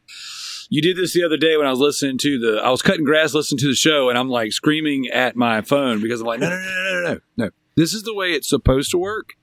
I'll tell you the way it worked with Xbox. And I'll tell you the way it's going to work now. If you are a current PS Plus subscriber, which all four of us are. right, then you would move up just to the current PS Plus tier. Okay? Yeah, nothing If you're changes. If you're a PS Now subscriber, you would move up to the top tier. Now, let's say I'm a PS Now subscriber for 3 more months, but my Plus runs out in 10 months. I would be moved up to the top tier for the duration of whatever is the longer service. No. Yeah, you only get- that's how I took it. No. In Daryl's case right now, where he said he's only Now for 3 more months, but he's got Plus for 10 more months, he is going to be PlayStation Premium for 3 months. And then after the 3 months, after his PlayStation Now subscription ends, Now, then is that what they're saying from this point since they've turned off the stacking? Because the original way it was put out there was if you had Now and Plus, even if they didn't quite overlap day and date, you would get moved over to whichever is the longest. That's why everyone started stacking. All right, let me go back to the article. It said, rest assured your voucher is still valid and you'll be able to redeem your code whether your existing membership expires or deactivates or after the new PlayStation Plus service launches in your area, whichever happens first. Now, This is talking about the owning the current cards, though. Yes. Right. So right now, Daryl, you are a PlayStation Plus member. You also have PlayStation Now. I have the same thing. Alex and Yield are both just PlayStation Plus. They do not have Now. Right. Okay. So me and you on June 13th, we are going to be upgraded to PlayStation Plus Premium Correct. for the length of our Now subscription. Okay. Which is the way it should have worked to begin with. It shouldn't have ever been any more complicated than that. Right. So now, so when our Now subscription ends, we are going to be downgraded down to Essential. Which I won't because I'll immediately auto enroll for the top tier. But Right. I'm just saying, just You assuming see, the way none that of us this are was redoing. reported originally, and the reason why people start stacking, and there's whole websites were created just to show you how to manipulate this, was because the way they announced it was, if I had Now and I had Plus, one goes out in January, one goes out in June, I get upgraded to the top tier all the way till June, and everybody was like, oh, well, then I can just buy Plus, stack it for 2 or 3 years, and when they flip me over, they're going to flip it for the one that's the farthest, and I'll just be in the premium service for 3 years. That's how they explained it. And then Right. now, from my understanding, what Sony's doing is they're saying, okay, you can't do that anymore. We turned off stacking. And I would imagine for the ones that already got in before this window, you would still be able to do that. If they were able to say, okay, well, wait a second, we saw you stack 5 of them, we're not going to count that, whatever. But see, the problem is when Xbox launched Game Pass, they said, yeah, you get Game Pass for $1. You can convert it to Game Pass Ultimate for $1. And for as long as you're a Xbox Live member, you're going to get Game Pass for that price. I had Xbox Live for 2 years, converted it over for $1. Right. And then so what people were doing is they were going on your G2As, your Kingwins, and your little, your online distributors of codes to where they can offer them a little bit discounted because they're not a brick and mortar. And that people were buying 5 and 6 years of Xbox Live for $44 instead of $60. And they were stacking their Game Pass out to infinity. And Xbox didn't put a stop on it because it was like, oh, look at this. We had 20 million Xbox Live users. Now we've got 40 million Game Pass subscriptions sold. You know, and the thing was, it was like everyone upgraded for $1. Everyone got in for the first trial for $1. And if you just stacked your Xbox Live, you held it. Like Kalai, you guys all know Kalai from Game Stuff. She's one of our co-hosts, and she's one of the biggest Xbox cheerleaders out there. And she's like, Game Pass, Game Pass, Game Pass, and she won't buy certain games because of Game Pass. But that fool paid $1 and stacked it up for 5 years and doesn't even use the service because they didn't turn the loopholes off, you know? And so now, like, sure, could Sony have used a little bit of good PR for letting people screw them and take some money from them? I don't know, maybe. No, normal people don't do that. Normal companies don't do that. Their competitor did it so they could say, hey, we're losing on all fronts in this, quote, console war. But yet here we are with this subscription war. We let people bend us over, and we're like, oh, look at that, 40 million like subscribers. Look at your PS Now. You got 3 million subscribers. You know, like, all right. It's just those numbers are never ever right. That's not accurate. I mean, like if you I don't know, Tricky, if you listen to Sacred Symbols, I do not. So Colin goes on there. He did his $1 subscription, and then he canceled it, and they gave him his money back. So it's like they're so far the opposite direction when it comes to being consumer friendly, so that they can say this is working, but it's not working. All right. Before we continue with the comments, let me get through this little infographic here. All right. So, if you are an Essential member and you have a year code for either Plus or Now, you're going to get 365 days of PlayStation Plus Essential. You can use that code to upgrade to Extra, and you're only going to get 219 days. Well, how can you use it to upgrade? That's not clear. Well, see, then, in that case, this is all a mute point, because if we cannot connect the dots, we're assuming. Well, no, we're not assuming because... we're assuming, because how can you upgrade? How can I use my PlayStation Plus Essential code that I bought? You don't understand how to do it doesn't mean that you can't do it. If they said you can do it, sure, there's a way. Well, you just probably have to go around your butthole to get to your elbow to figure it out. All right, let me take a step back here. But Tricky's trying to make this big old argument of how the internet is saying Sony is screwing the customers. But hold on. But you sitting there saying that you upgraded and you lose 200, you only get 219 days out of 365. Well, how do I upgrade? Explain that to me so I can understand the conversion to go, yes, they're screwing me, or no. I'm trying to do that now, Yield. Okay. Because let me start back. Okay. Okay. Forget about PlayStation Plus vouchers. Let's just only talk about Now vouchers. There you go. Now vouchers are the main point of contention with this, because that's what upgrades you to Extra and Premium. Okay. If you do not have PlayStation Plus or PlayStation Now currently, Yield, you have a PlayStation Now code for 12 months. You are going to get PlayStation Plus Premium for 183 days. When I put in my Now code?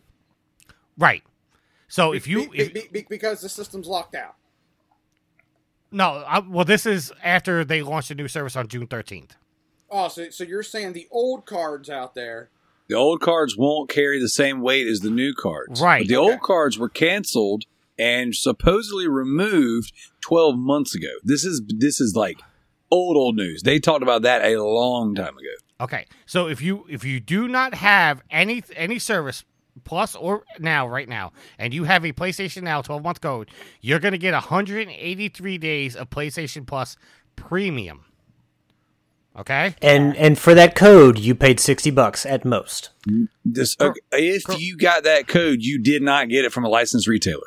Like that's the missing point here. That's what the internet's all got their panties into us. But like, go to a store right now and find that code, because they pulled them last year.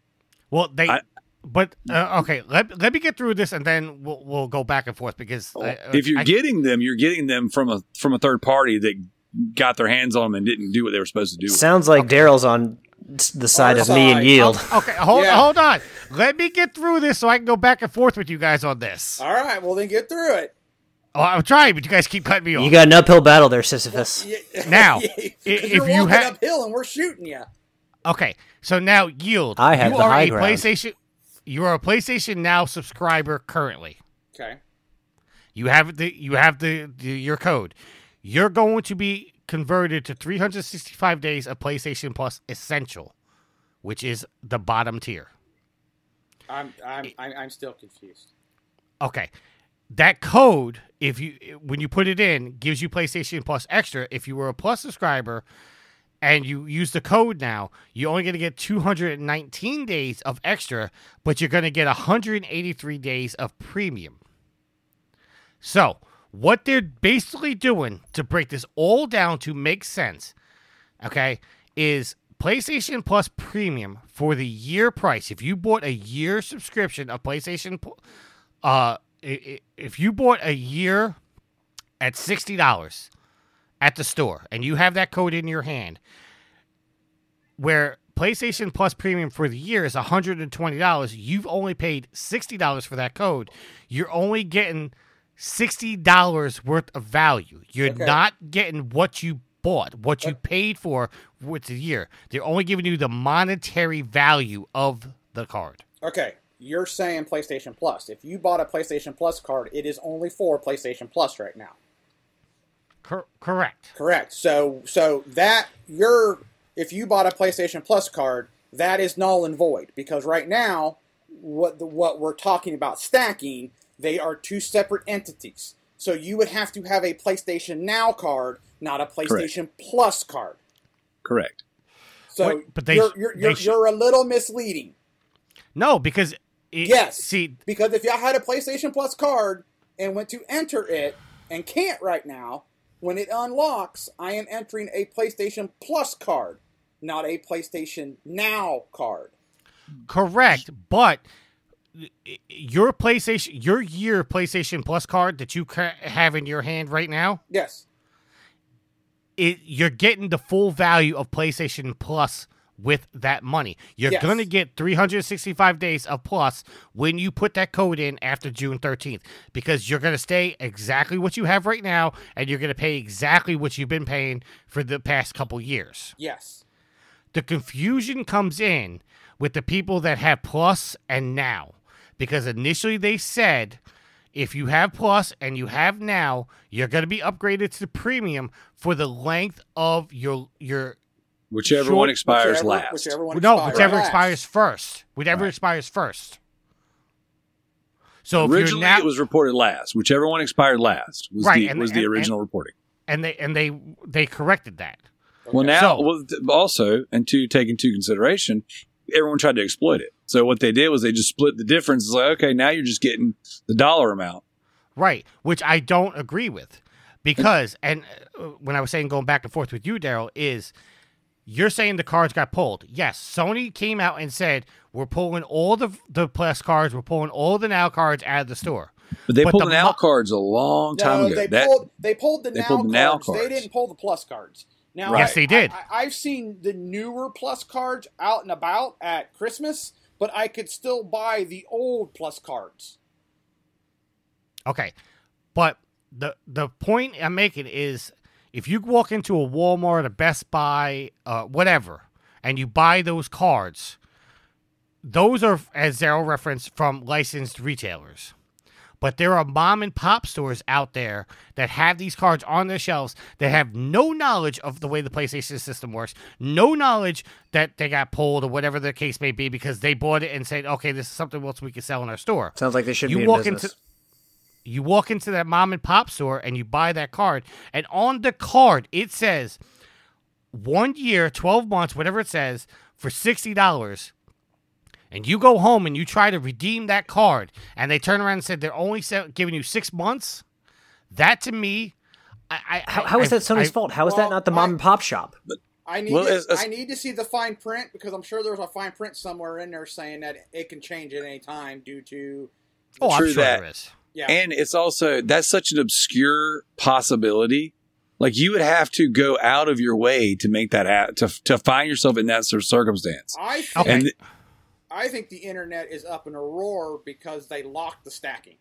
Yeah, that's exactly what it is. The competitor didn't, and then now, and Sony did. And it's like, now people, it doesn't matter what Sony is allowing, it's what they're not allowing. That's what everybody's mad about. Tricky. They're mad about the fact that they can't sit there and stack it to the moon and back like everybody did with Xbox, and then sit back on their Xbox high horse and go, look at all the free things I get from the $1 that I converted this over with. And Daryl, here's how I look at it. So when they announced this, what, the end of last year? No, it was only like 2 months ago. Yeah, Okay. they just announced this a few months ago. Okay, so a few months ago, they announced that, hey, well, no, when they were going to, well, okay, yeah, a couple months ago. The rumblings were coming up a year ago because they were starting to make changes. So me not being a subscriber of Now, I was sitting there thinking when I heard these rumblings of going, you know what, you should stack like a mother right now. Yep, and most people do. Because at some point there's going to be a conversion, and you're gonna get bumped up for next to nothing because it's going to be too messy to figure it out. So if you're going to stack now. That's what was going through my head.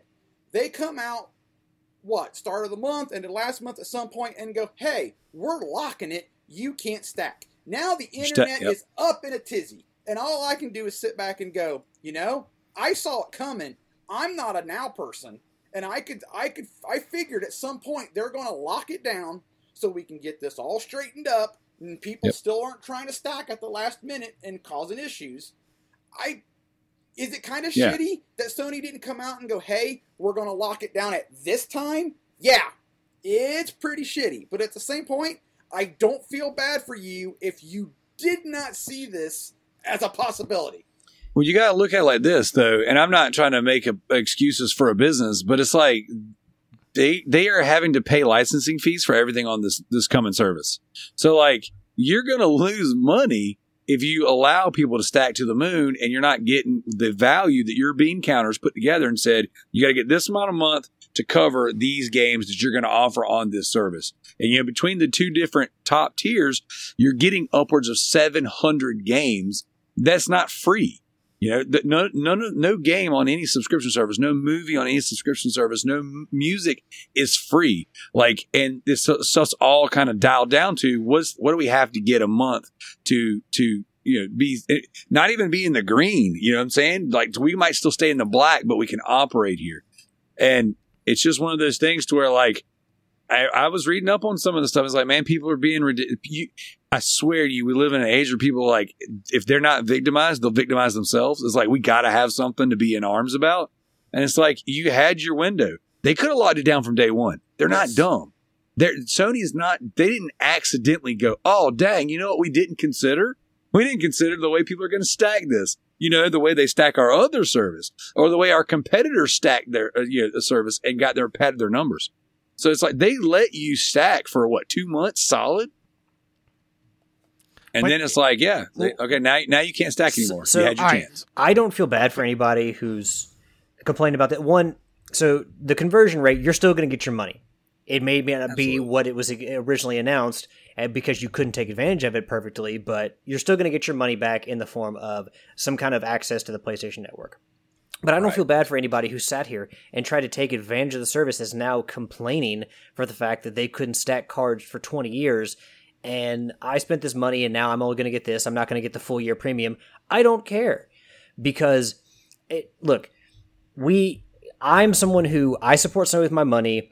And Tricky even got up on his soapbox on one episode recently and said, you should spend full money for games because that's supporting the developers and that's supporting Sony. And I've been beat up about that once or twice. And I don't have any sympathy for people who are just trying to go over and abound to take advantage of the conversion.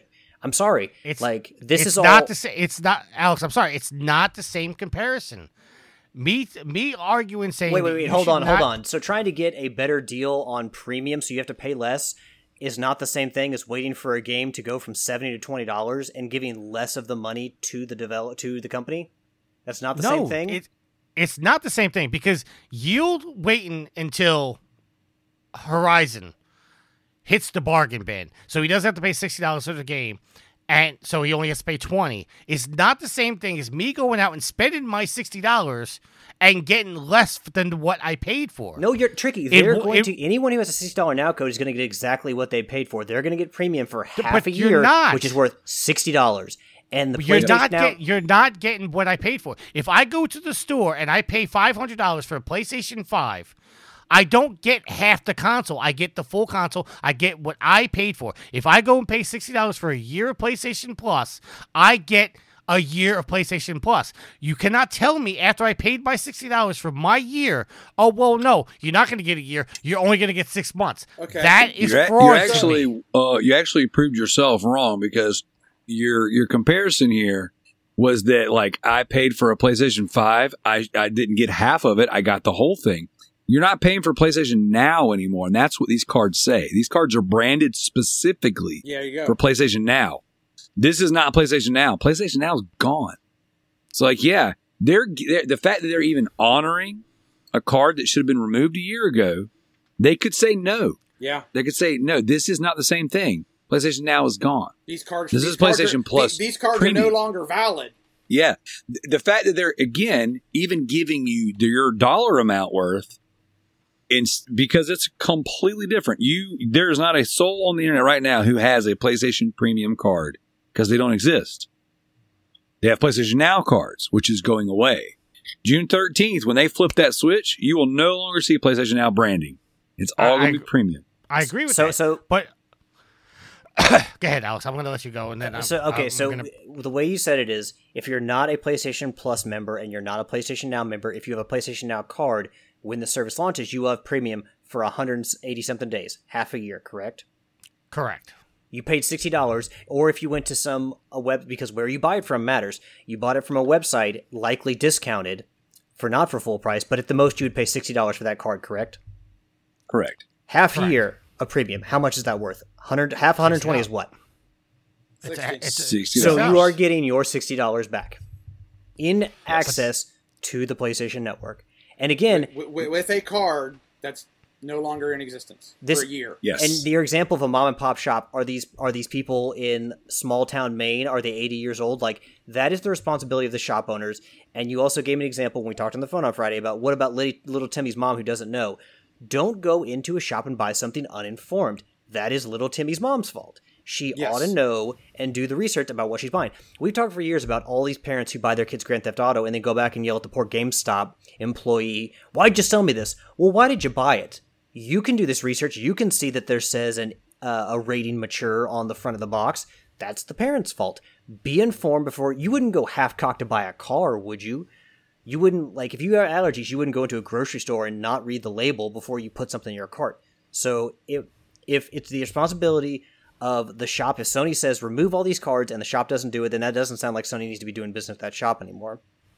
But also, not only that, but like that stuff's all handled through third and fourth parties too. Like Mr. Sony's not walking into Mr. T's mom and pop shop and putting cards on there. All that stuff is licensed out to like some, random person that stocks shelves with like newspapers, magazines, blah, blah, blah. And they buy these cards in bulk along with all your prepaid phone cards and all that other stuff, your Xbox cards, yada, yada, yada. And they just stack them in there. And if, Alex's card stocking business goes out, sure, mom and pop at the marathon down the road that doesn't actually step foot in their business, they just hire a bunch of $8 an hour people to run it. Like, I can see a world where this stuff happens. And I say that because I've capitalized on some of those things before in the past. But like for the most, because there was a while there where like Xbox converted from points to dollars, right? And so you would buy the Xbox Live cards or their cards, and it was like $10 is 800 points. Okay. And then all these cards were discounted out because they were switching over to like a monetary setup. So what we did is we rode around town to all the gas stations and tried to buy up all the discounted cards because they would convert over for more than you actually spent. I mean, it was like you could find 2 of those cards at the time.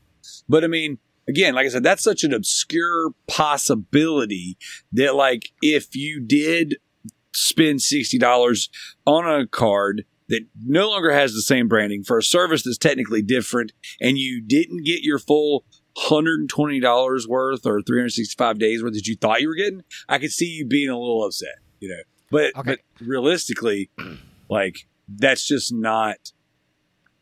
It might happen to one human being. Okay, so Tricky might be able to find a place in like Chinatown or something, like downtown Right. Manhattan. The point is that most of the people who are upset are not people who bought it mistakenly. They are, they are people who They're the tried to stackers. take advantage of the system. Yeah. And Sony has figured a way to give them the value, the money value that they Yeah. paid in access to the PlayStation Network for the money they paid for that card. And I understand that 100%. But Daryl, I'm just gonna, because I already brought this same scenario up to both Alex and Yield on private phone calls. But I'm good with PlayStation Plus until 2037. Okay. 5 years ago, I bought 20 years worth because I said, you know what? If they ever raise the price, I'm saying at $60. Well, I mean, I didn't pay $60 a card. I mean, just be clear, I got discounted cards. Yeah, you probably got It it was at a 30. It was a Black Friday deal, and I just stacked 20 years worth. Yeah. But so now I'm good until 2037. Now, in this hypothetical situation, let's say I only use 10 of those cards, so I'm only good until 2027. And now I have those other 10 cards because I held on to them for whatever reason that I wanted to give them away on a landmark show and say, you know what, I'm going to give somebody a free year plus, whatever the case may be. Now I have those 10 cards in my pocket. Yeah. I go to redeem those after June 13th. Yeah. 5 years ago, we didn't know about this new PlayStation Plus tiers. We didn't. Right. I had no idea stacking this. Yeah. But now, because of their changed policies, I'm only going to get 5 years worth, not 10 years worth. No, you still get 10 That's years worth because you have a PlayStation Plus card. Not I if know I see what you're saying, but like, and yeah, so by hanging on to them for this 5 years, hypothetically, your value for what you purchased it for did go down. And you would be so far into that 1% minority that, like me, Mr. Sony, like, oh, it sucks to be you. You should have bought the card and redeemed it that's the way we intended these cards to be used. And most guys, who are going to buy 20 years worth aren't even going to buy the cards. You're going to be the auto renewal annual guy anyways. So again, well, no, I have to disagree with you there. If I'm buying 20 years worth of cards, I'm not auto renewing because I don't want to auto renew at $60. I want to spend my $30. What I'm saying is, guys who want to be on the service for 20 years, you guys are the whales, myself included, that are just going to like buy it up and it's just going to be there. Like, again, you have to, and that's what I'm saying about these people on the internet who like this constant need to be, I'm getting screwed. I need to be victimized. Like, I'm technically not a victim yet. Like, so I need to find a way to be victimized. And that's what this is. People are on Twitter saying, look at me and how victimized I'm being by Sony. They're taking advantage of me by not letting me screw them. Okay, so here is my solution to the problem. And I literally just thought about this while we were recording the show.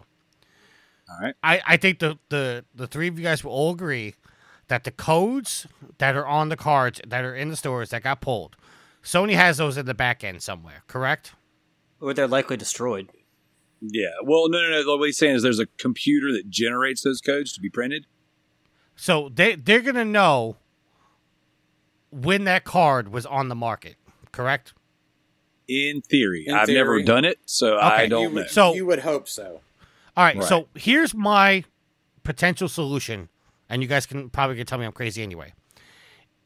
If I had 10 years worth of PlayStation Plus or Now cards, whatever scenario you want, when I go to redeem those after June 13th, shouldn't Sony system be able to show that I had that code prior and that I didn't stack, that I had this code prior? If you bought them from Sony proper, there would be a digital trail. But like, if you've ever had issues with any of these cards, if you've ever scratched off a card and the code didn't work correctly, or the code peeled off, there is no way for Sony to say, "Oh, Tricky Mick, you bought that from the 7-Eleven on the corner of East Manhattan." Like, there's no way for them to track it to that point. It changes hands so many times. And I say that because I bought a Fortnite card for my goddaughter for her birthday, not this past year, but the year before. And it was a $25 card or whatever the equivalency is in Epic money. And they went to redeem it. When they did, the code had like scratched off. So they couldn't see a couple of the numbers and letters. So then you have to call the people. There's like all that text and all those numbers on the back. You got to call them. You got to provide receipts. They got to figure out if this code is even still valid, and none of that is handled through Epic. It's a third party that keeps up with that stuff. And if you call the place you bought it from, there's no way. It's just not that simple. It'd be different if Sony was actually mass printing these cards in-house and then shipping them out, and they could scan, say, oh, this batch of 1,000 codes went to this 7-Eleven, and they're only allowed to be sold at this 7-Eleven. If you see any change in digital ownership, we flag it as invalid. See, you just can't keep up with it that way. See, when I buy cards, like for listeners and, Christmas gifts or whatever, when I buy them from Amazon, and they send me a code. I make the purchase, and then anywhere from 5 to 10 minutes later, I receive an email with the code, or it's in my Sony or my Amazon, Yeah, your purchase. Yeah. My solution, maybe I'm crazy, is if they can somehow know that this code was purchased in 2021, I should still get what I purchased. But if they turn around and say, okay, this code was purchased after we made the announcement, maybe then you turn around and say, okay, we're going to give you half the value. Here's an easier solution. Yeah. You paid $60 for that card. What is $60? PlayStation Plus Essential. That Now card becomes Essential. A year of Essential. There you go. Well, that's what they're doing. The real thing you should be thinking about isn't the value of your card depreciating on what they cash it in for based on what you paid for it, but the real value of your dollar due to the crazy amounts of inflation that we have. Your dollar is worth less now than it was when we first started this conversation. So who are you mad at?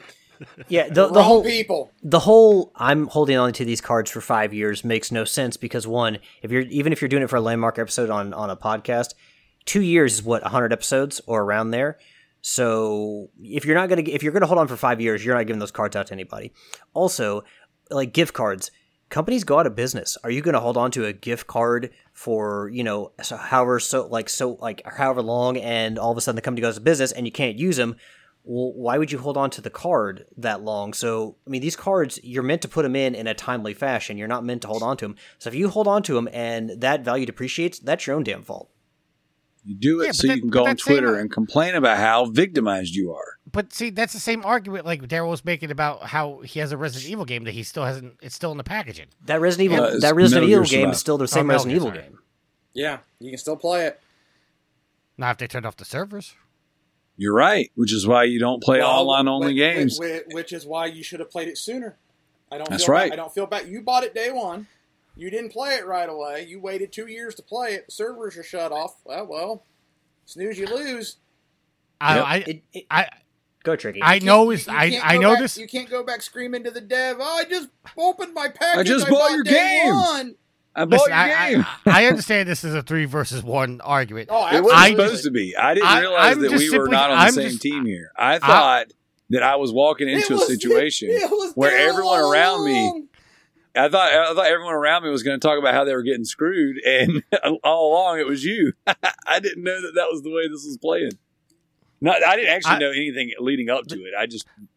My only argument is that if you walk into a store at the base level, this is my argument. If you walk into a store and you buy a product, and the advertisement for the product, the price listed, if that PlayStation 5 is mistakenly listed for $350 at Walmart, Walmart has to sell it to you for $350 because that's their mistake. That's their policy, though. Walmart takes that loss because that's their mistake. Correct. But that's their policy. But there's no law that says wait. that. Let me finish, please. Let me finish, please. Your argument is all of those systems were pulled off the shelf a year ago. So, but they weren't pulled off the thing. And this is why I say let me finish. The internet, it's buyer beware. Hold on. Let me finish my argument here.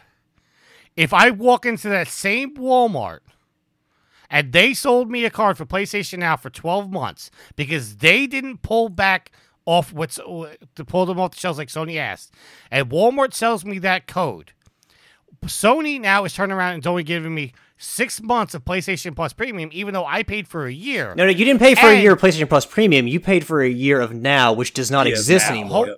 Hold on, let me finish. But you're please. making a bullshit argument, and you don't. No, realize I'm it. not.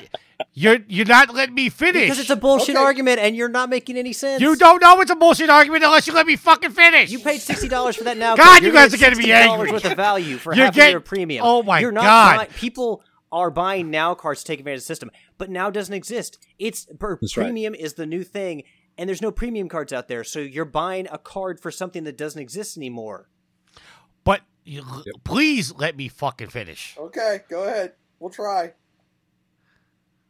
If I, jeez, I'm flustered right now. Using And PlayStation Daryl's 5 laughing his example, ass but off. PlayStation 5 still exists. No. Now doesn't if exist. I go, if Johnny's mom, uninformed Johnny's mom, walks in to Walmart, and some Walmart jackass says, "Hey, buy this card for your son. They're going to get a year. They're going to be able to play old retro games. They're going to be able to play PS2, PS4 games, blah, blah, blah, blah, blah." And Johnny's mom buys that card, not knowing that there's a new PlayStation Plus system launching, blah, blah, blah, blah. She goes and buys that card, goes home, and little Johnny tries to redeem that code, says, "Oh, can't redeem it until June 13th. And then when he redeems it on June 13th, they say, "Oh, nope, you're only getting 6 months." Johnny's mom can't take that card back to Walmart because every company in existence, once you buy a card and you scratch it, it's non-returnable. So now they're not getting their money's worth. They bought a product with the knowledge of this is what they were getting, and now, as it turns out, they're getting screwed. Okay. Now, Al, wait, let me Okay, finish. sorry, I thought you were done. No, hold on, because you're not. Wait, getting no, screwed. You pay $60, I'm you're doing getting this $60 because worth of Alex's value for half of argument. your premium. I'm going to yell It's over 60 Alex. for 60. Al, You're not getting screwed, Tricky. let me finish. Go ahead. I'm letting you. Alex's No, argument. because the math that matches up, and Johnny's- you're failing to recognize that because you want to. You're make some not bullshit listening to argument what I'm because you can't saying. Just get off this fucking hill. You're not listening to what I'm We saying. are all listening to you, and we're shaking Johnny's you because mom- you're just blabbering. Johnny's mom is in Has gotta Alex's go on. argument. Johnny's mom in Alex's argument should have been informed. That is absolutely 1,000% correct. No, I thought it was Sony's job to police all the mom and pop shops and all the Walmarts and all of the Johnny's mom or Johnny's dad. I didn't say that. If they walk into I a store never and they said make that. some stupid purchase, oh, it's Sony's fault. That's I right. never think said that. Sony should Don't- pay for their grocery bill for the remainder of I the think year I think Sony for should wipe- screwing them so Sony hard. should be wiping their asses because apparently Johnny's parents can't do shit for themselves. Sony has to police their life Jesus Christ. all throughout it. For the record, I wasn't done. Okay? Okay. I'm sick Now- of it.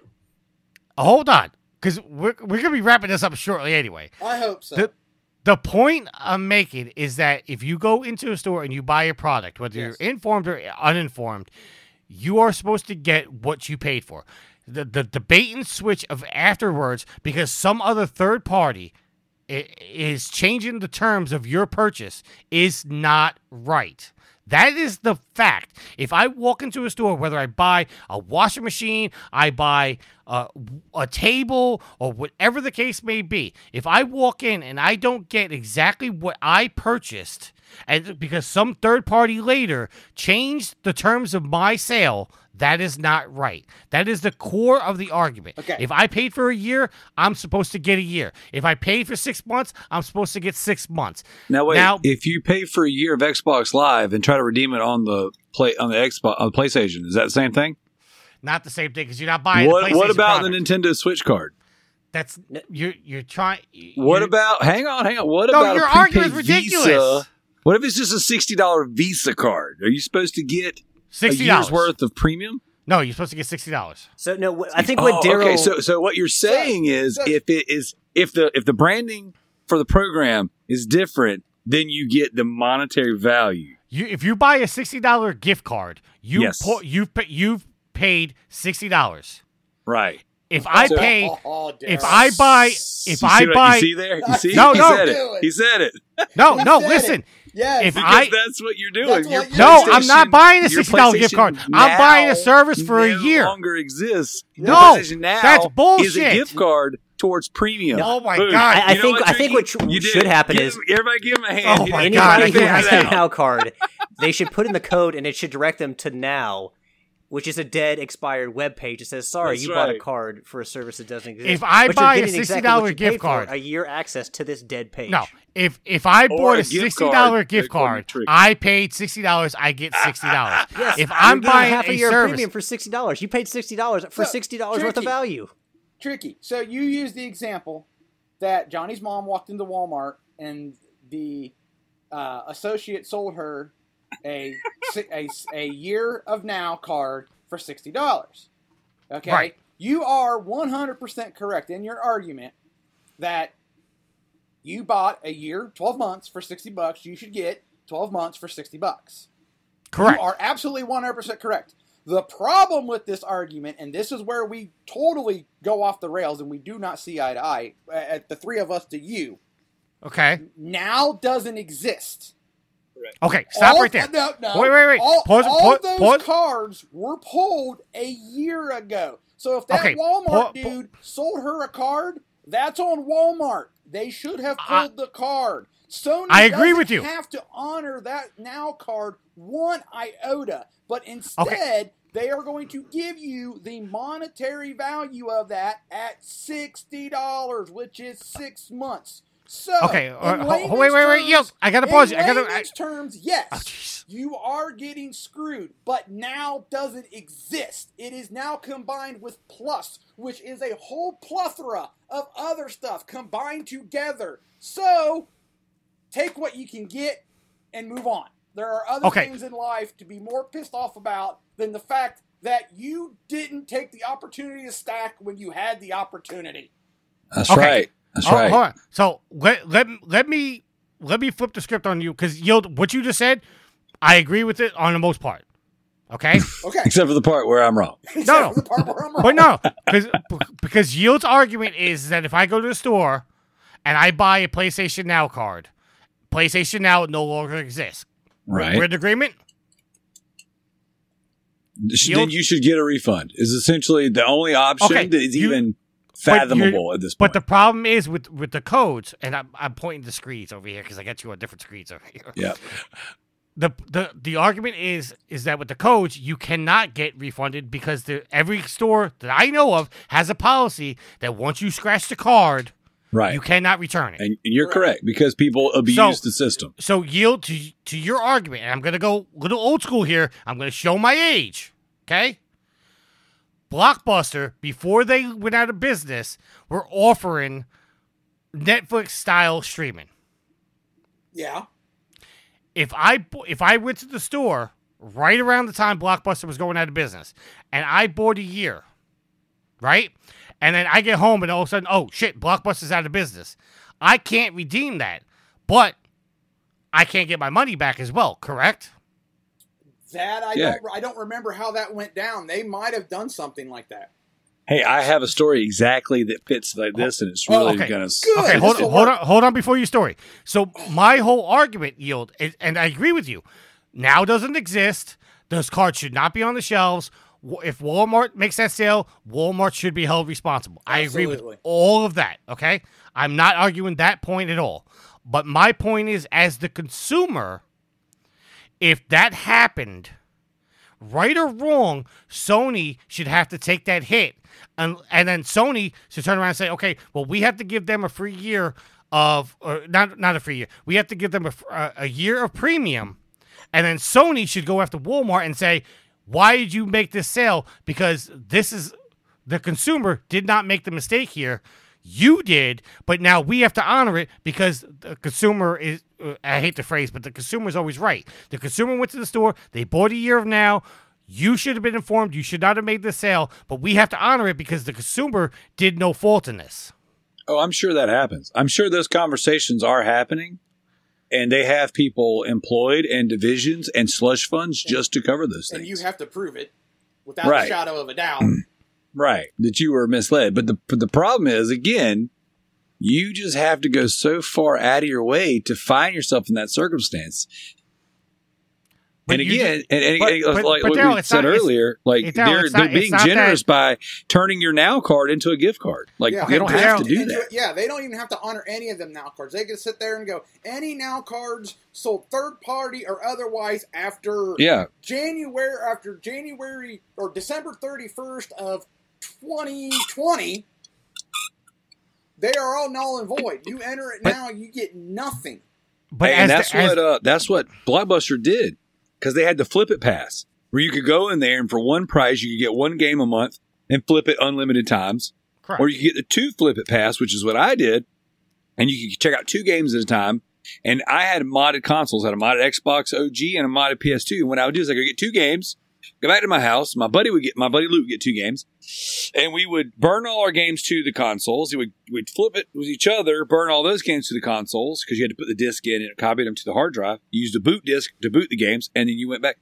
And we would do that on the weekends. And whenever Blockbuster was going out of business, probably because of guys like us, they're like, "Hey, you have the Flip It Pass for this duration, but our store closes before that expires. So what I can offer you in return for a dead service is I can at best offer you the value of what was left over your membership as in-store credit, and I could buy a couple of Blu-rays and a couple of movies." All right, so what's wrong with Sony turning around and saying, okay, you bought a year of Now, we're going to give you 6 months of premium, but we're also going to give you, I'm going to say $60 just for argument's sake, but $60 of PSN credit. No. What's They wrong with could. Sony Just doing that? There's nothing- give them $60 worth of PlayStation But Plus Essential that's for a the year. thing.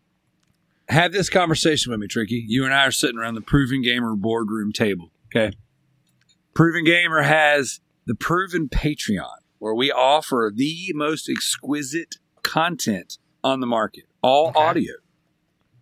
We're sitting around, we're like, you know what? We have this audio subscription that basically, if you pay $5, $6, whatever a month, you get all of the best audio out there. But we're going to go video. All right. Now we're going to have this video service is going to cost more. Okay. It's going to take way more editing, way more horsepower to process. So what we're going to do is we're going to revamp our plan for next year's Proven Gamer Patreon. Now, what that's going to mean is your stuff's going to go up. Your prices are going to go up because it's going to cost more to do it. It's going to take more time on it. So we got to cover all that. So everyone who's already a Proven patron, we're going to honor what you have invested, and maybe for a promotional time, bump you up to the new video tier as a promotion. Like, hey, we're going to promote our new tier by giving you guys 30 days, 3 months, 6 months, whatever, of the new Proven video content, premiere content. But Okay. if you guys, after the date we launch it, go or the day before, the week before, go, hey, I'm going to bump up to the year subscription of the Proven Gamer Patreon because I know they're going to honor it and they're going to get it. You and I would sit around the table and we go, hey, man, we need to do something for our customers. We don't want to screw them, but we can't afford to do it the other way. All right. If we bumped up every Tom, Dick, and Harry that the last minute took advantage of our goodwill, we're going to see at the end on our sheet for the end of the year, like where we took a loss, where we took a hit. We're going to be in the So- we're going to be in right. the black. So you and Or I would the sit red. around the table. Well, you and I would sit at the table. We try to figure that out. And then we'd call up you and Alex as consultants. And we'd say, hey, guys, here's our idea. We're going to pitch to you. And you guys are consultants in the market. So you know what's going to work and react the best when it comes to PR, but also what's going to be the best for the bottom line. They're a third party. We're going to consult with them. And at the end of the day, we're going to roll out, all right, here you go. For all you guys who upgraded right at the last second, we're going to give you 6 months of our premium Patreon content, which is probably right about what you would have paid in the audio form. And this all they're doing is they're saying, they sat around a table and they're like, well, what are we going to do here? Do we want to take the loss? Can we afford to take the loss? Or do we have to take the loss? Because I'm sure old franchise worldwide Jimmy Ryan was like, we ain't got to lose no money. We're freaking Sony. We have The Last of Us. Yeah. No one, right, wrong, or indifferent, none of our competitors have an answer for that. So, we don't owe anybody anything. Now, what we can do is we can say, well, what's the monetary value for what that potential investment would have been? And we all know the people screaming didn't pay $60 for this card. No matter what if scenario we throw out there, they paid $40 at best. Because I'm a part of all these sites. I know what these guys are paying. I know what I pay. You're right. So the old franchise Jimmy Ryan's like, let me say this, all right? I need a new yacht. You know what I'm saying? We got this PlayStation Premium is yacht money. I can't get my yacht in Q1 if I upgrade everybody to premium for the duration. But I tell you what I can do. I can get my yacht in Q2, and I'll give them the monetary value, whatever the most that card could have been worth. That card in America is $60. In Australia, it's probably like $160 because Australians and they do crazy stuff with their money. So what we'll do is we'll just give them what it's worth on its best day. Call it a day. What do you guys want to get lunch? Tricky, you want to get you want to get lunch? Let's get lunch. That's how that worked. And you know what? They rolled it out, and they're like, "Oh wow, some of you guys got the sads, and some of you guys got the big mad. But at the end of the day, we don't have to do anything, so you can take it or leave it." All right, so let me throw this at you right now. Me and you sitting at the boardroom table. Mm-hmm. We know in January 2023 we're going to start offering video content. Yep. Okay. So here we are in May 2022. Me and you know we're launching this in January. So we turn around and we say, okay, from this point forward, we don't offer year subscriptions. We only offer 6-month subscriptions or 3-month subscriptions or month subscriptions because we know what's going to happen in 7 months. Right. Okay? This way, nobody can stack. Nobody can turn around and say, boom, we're not going to let this stack. Then after we announce that, we wait a month or 2, 3 months. Then we announce our product saying, okay, January, we're doing this, and we're going to raise you guys up $5 more. For every existing customer that goes past January, we're going to honor and give you the premium package for no upcharge because you already vested into us. You already spent your money. You're with us. We're going to honor that. We're going to keep the loyal customers. Okay. That's what Sony should have done. Sony should have stopped all code redeeming for whatever period of time and saying, okay, wait a little while, then make the announcement because then you eliminated everybody trying to stack and gain the system. But the difference is everybody that had their codes prior still get what they paid for. But you're not allowing people to gain the system by stacking, going, oh, okay, well, we know you're going to raise your price in 6 months. So let me stack now, where a guy like me 5 years ago bought 20 years worth. I've invested my money into the system already. I've given them my commitment. They should honor me at the point that I put my money down. Not this way you stop everybody from gaining the system, but you still keep all your loyal customers that have already vested into your product and give them what they paid for. Yep, which is $60. So, Tricky, throughout this whole thing, you kept referring to Little Timmy's mom or parents of children. And look, as we have talked about, the PlayStation Now cards were told to be pulled a long time ago. And a lot of the people who probably bought these codes to try and stack them bought them from online websites. I hate to tell you this, Little Timmy's mom's probably not buying from there. You're right. And unless you can find an uproar from me on Twitter of, parents, mothers, fathers who are in a situation where they bought a card from Walmart or something like that, and now they can't use it, or it's not exactly what they expected. This whole uproar is from people who cannot game the system now. They wanted to try to screw over Sony and get a better deal, and they can't. And these people bought them from online websites where they probably got a discount on the codes.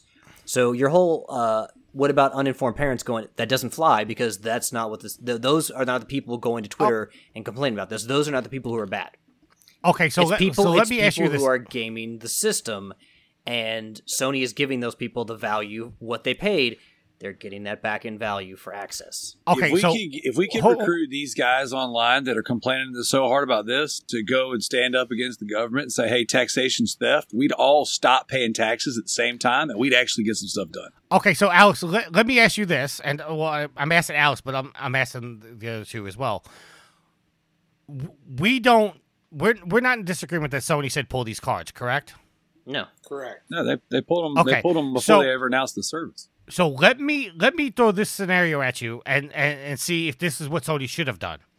If Sony, No. Sure. We agree that Sony should have had more foresight in this and should have put a stop to this hold on. before. We're not talking about Let's- that. We're not let's say- saying that Sony doesn't have some fault in this and that they shouldn't have acted with more foresight. Well, we're talking about the situation now where well, no. Let me say what I'm saying.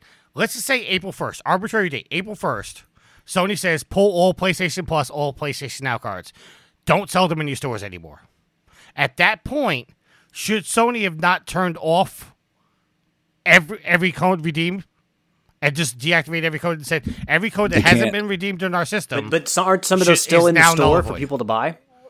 They can't do that, but if they could, they should have. You're right. In the store. Why can't Sony turn around and say, okay, Walmart, and I'm throwing out ridiculous numbers, Walmart, stop selling our cards. Every card you have in the store right now, we're going to refund you the money that you paid to put those cards into your store, whatever the number may be. Those cards are no longer valid, period. Stop, not that they can't be redeemed, because as the story goes right now, all those codes are still valid. They just can't be redeemed. Why not Sony turn around and say, okay, all these codes that are not sold already and have not been redeemed yet, they're now invalid. You cannot do this because, and then that would have stopped all the stacking right there, and everybody that had codes prior that were sold could still use them. But now every code that's sold after April 1st is no longer usable. And if there's an issue with it, Sony turns around and says to Walmart or Best Buy, okay, if somebody comes back and proves they bought this card after April 1st, give them their money back. You're right. They totally should have done that. I'm going to call Jimmy Ryan, and we're going to get to the bottom of this. All right. So I think we're going to keep going round and round. So let's end the show because we're over 2 hours now. Well, yeah, you're not going to see our point, and we're not going to see it. No, I see your point because I know we've been arguing for the last half hour, 45 minutes, whatever it may be. I 100%. I see all your points, and I don't disagree with you guys on face value. I really, honestly don't, because you should not allow somebody to game the system but the fault in my mind is Sony messed up with the rollout of this system. They should not have announced the system, and then there be a time period after the announcement before they turn around and says, okay, well, now we're not going to allow you to redeem the codes because we don't want you to stack. Somebody in that boardroom should have known that people were trying to game the system. They should have rolled this out 100% better and said, okay, after this date, all these codes that we pulled from the stores, they're now invalid. Allow people to go back to their retailers, get the code back, and say, oh, you know what? Here's your $60 back, or here's your $30 back, whatever the case may be. The problem is with third-party services. The problem is with Amazon turning around and saying, oh, Black Friday sale, we're going to sell these codes for $30, $40, whatever the case may be. Those are the real problems. My whole argument and everything that I've been going against you guys with is the fact of the consumer. The consumer in this case, whether they're informed or uninformed, are being trapped in the middle of Sony's bad rollout of this system. Well, I think what we've proven is there's a lot of players in the game, and it's not just Sony who's at fault for this stuff. But yeah, that's where you want to lay most of the blame. If Sony told Walmart to get those cards out of there and Walmart still sold them, Walmart needs to take that hit. That's Walmart's fault. But Sony should go after Walmart. The consumer should not take the hit. Sony should go after Walmart and say, well, we had to give them a free 6 extra months of premium. Now you owe us $60. No, what they need to say to Walmart is, anybody who cannot use a code or bought them during this time period, we'll return them to your store and you're going to take the loss, or we will no longer send you PlayStation games.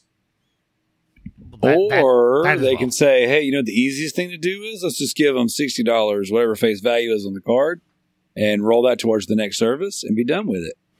And they did. All right. And here we are. No, I think, Tricky, what you seem to be pissed about is that you think that because you bought a PlayStation Now code for a defunct service that you were entitled to a year of PlayStation Premium. And that's not the case. Yep. Stuck on it. That's kind of my argument. That's core. And it's a ridiculous argument. For it to be any part of your argument is absurd. Yeah. Okay. And all right. We're going to stick a pin in this because we're going to end the show. Unfortunately, you sided with the losing cause. Listen, You fought the law. And the law I will won. die on my hill. Oh, you died, all right. You didn't just die. You got nuked. The only thing left of you is a nuclear shadow on your hill because there's nothing left of you. Dale, did you notice something about Yield during this episode? No, I did not. He started off this episode very Not ready. Not excited about this at all. and then we talking about this, and he lit off with a fire. I love you, Yield. Well, the thing is, it's like I liken it to this, and we can get out of here afterwards. When my kids are talking back and they're not listening, and like this is a very nonsensical, easy thing for you to understand, but like at the end of the day, you just have to get it. Like it doesn't matter what you think your position is. The rule is This is the way don't it is. color on the wall. So stop coloring on the wall. Yield your shout out, but sir. it's not fair. I'm getting screwed over, Dad. But stop coloring on the wall. Yield your shout out, sir. Shout out to Tricky and Alex for recording that. Shout out to Daryl for coming on here and siding with the proper tag team. Hey man, A It's a trio, heel turn. trios as they would call them in AEW. Tricky's laying in the mat with NWO spray painted across his back right now. It's just too sweet. Shout out to all the listeners, the Pimps and the Madams of the Whoredom, who download, listen, interact with us on social medias, play some games with us. Thank you. You guys are amazing, and gals are amazing. That'll do it. And as always, Yield and Alex were right. Alex, your shout out. Give a shout out to the community, the listeners, the fuel to the fire of this Trophy Hordes. Thank you for all you all do. However you support us, we appreciate you so very much because this show does not exist without you all. Give a shout out to Tricky and to Yield. A twerp you to Tricky's argument because you just left me shaking my head. A big shout out to Daryl. Always a great co-host when he comes on. Helps us out a ton. So thank you, Daryl, for coming on and seeing the light, joining the side of righteousness. And I know you'll pass Tricky this year in Platinums. I got faith in you. So, Yes. But thanks for Daryl for coming on. And last but not least, I want to give a happy Mother's Day and a big shout out to I love you, or my girlfriend, my loving and awesome girlfriend Ashley. I love you, honey. Yeah, that is going to be the end of my shout outs. No, Daryl, your shout out, sir. nice. I want to give a huge, big, fat, whopping shout out to you guys for actually giving the people on Twitter what they asked for, just arguing their points and bringing these things to light. Because I'm telling you right now, if you guys didn't do it, somebody else would. Well, it wouldn't be the Loop Brothers because none of you guys like PlayStation over there. No, everybody likes Xbox over there but me. No, for real, shout out. You guys are great. This was fun. And Tricky eventually even said with his own mouth exactly the side that we were all on, and it's beautiful to see all that that stuff work out. I'm gonna give a shout out to my comic book co-host from the Loot Bros Comic Cast, Josh Adams. He has his first ever comic book coming out this summer with Legacy Comics. It's being published. And if you're listening and you're comic fans, go to legacycomics.com and pre-order this book, Apollyon 20XX. The art is phenomenal. This dude is such a good artist. I'm so stoked to work with him in any capacity. Josh does the art for all the Loot Bros stuff. He does the art for my band Ninja Loot. He and I do some comic book podcasting. We've done some survival horror stuff with the Loot Bros podcast, and he's just a great dude. And it's nice to see somebody like this finally get their break, and he got hired on by Legacy Comics to do a one shot for them, and I'm super stoked for him. So if you guys are comic fans, go check out Legacy Comics. Some good dudes over there. I want to give a shout out to the Loot Bros podcast and all my homies over there over the years since our time here on Proven Gamer. Down to just kind of us being this little indie podcast doing our thing. We've had a lot of changes and a lot of hosts kind of come and go, but I feel like we've really found our flow now. We get a lot of game devs on the show now. We had a voice actor on the show last night. That episode we published by the time you guys hear this, and it's just awesome to be meeting these people. I've got game devs lined up into July now. And it's just really cool to be talking with these people, to have our show noticed. People are reaching out to us and wanting to be on the show now to promote their things. And that's really freaking dope. And then I guess my last and final shout out is going to be to the goddess. I got to talk to the goddess the other day, and I got to let her know that Tricky is full of crap. He should not be putting his foot in the toilet and then making people touch his foot. And toilet water, no matter how clean it is still butt water. Okay. I never was going to put my foot in the fucking toilet. It was a joke. That's not how I remember the story. Whether you were or weren't, you still advocated that You still putting thought about your it. foot in a toilet was okay. A joke. It was a joke. Okay, Hey guys, who was in this the dude? Who This was in dude the room? stacked up PlayStation Plus for 20 years, but can't afford a bucket to put his foot in. What is that? I didn't say I couldn't afford the bucket. I said I didn't have a bucket. Who was in the room to hear this joke? The goddess. They called me and told me. I was riding down the road, minding my own business, and I got to think about Tricky's foot in the toilet the rest of the day. So, and to be fair, Daryl's the one that said if it's so clean, then drink it. I did. I said if it's clean enough to make the goddess touch your toilet water feet, then drink the water first to prove it. And he said he would. And then she was like, "Oh, I got to kiss him." That now. was No, a I ain't joke. doing that. Again, that was a joke for clarification. He drank the toilet water, then he put his foot in. and unless I was here in the conversation, I have to take you for face value. This episode is $60 sponsored worth. by Snickers because Tricky wants to get away. We'll give a shout out to Daryl. Thank you very much for coming on, being the heel. I love you guys, everything man. that I talk about. Shout out to Yield and Alex, even though they're wrong about the PlayStation Plus codes. Yeah, I heard a 3 count, so you're done. No, I kicked out. The at bell 2 and 3. the bell rang, man. You're done. I that's kicked just out, the I kicked spasms out at after 2 your and death. 3/4. Yep. I kicked out at 2 3/4, and I hulked up. Shout out to the goddess. Shout out to Sweet Mama D. Shout out to all the listeners. Thank you very much for dealing with this. This is 2.5 hours. I did not plan to go this long. I'll guarantee you, everybody on Facebook will agree with us. You know what? When the show comes out, I'll put a poll out. Fine. Do I it. bet you're going to get 95% that agree with us. Okay, but I don't think 95%. But let's just state now on the show, okay, and be real because we all know what I'm about to say is true. We have to immediately look at who voted and know that whether it was a troll vote No, or not. everyone's voice is valid. Yeah. That's right. All men are created equal, bro. No, because I could put who has more trophies, me or Daryl, and people will vote for Daryl just to troll me, even though the fact is, Look at our political society right now and tell me that's not already happening. all right, fair enough. If there's nothing else, until next week, happy trophy hunting. Later. Tricky's wrong. He's so wrong. Save your last words, then read all me this. Save your last words. Save your last words, then read all me this.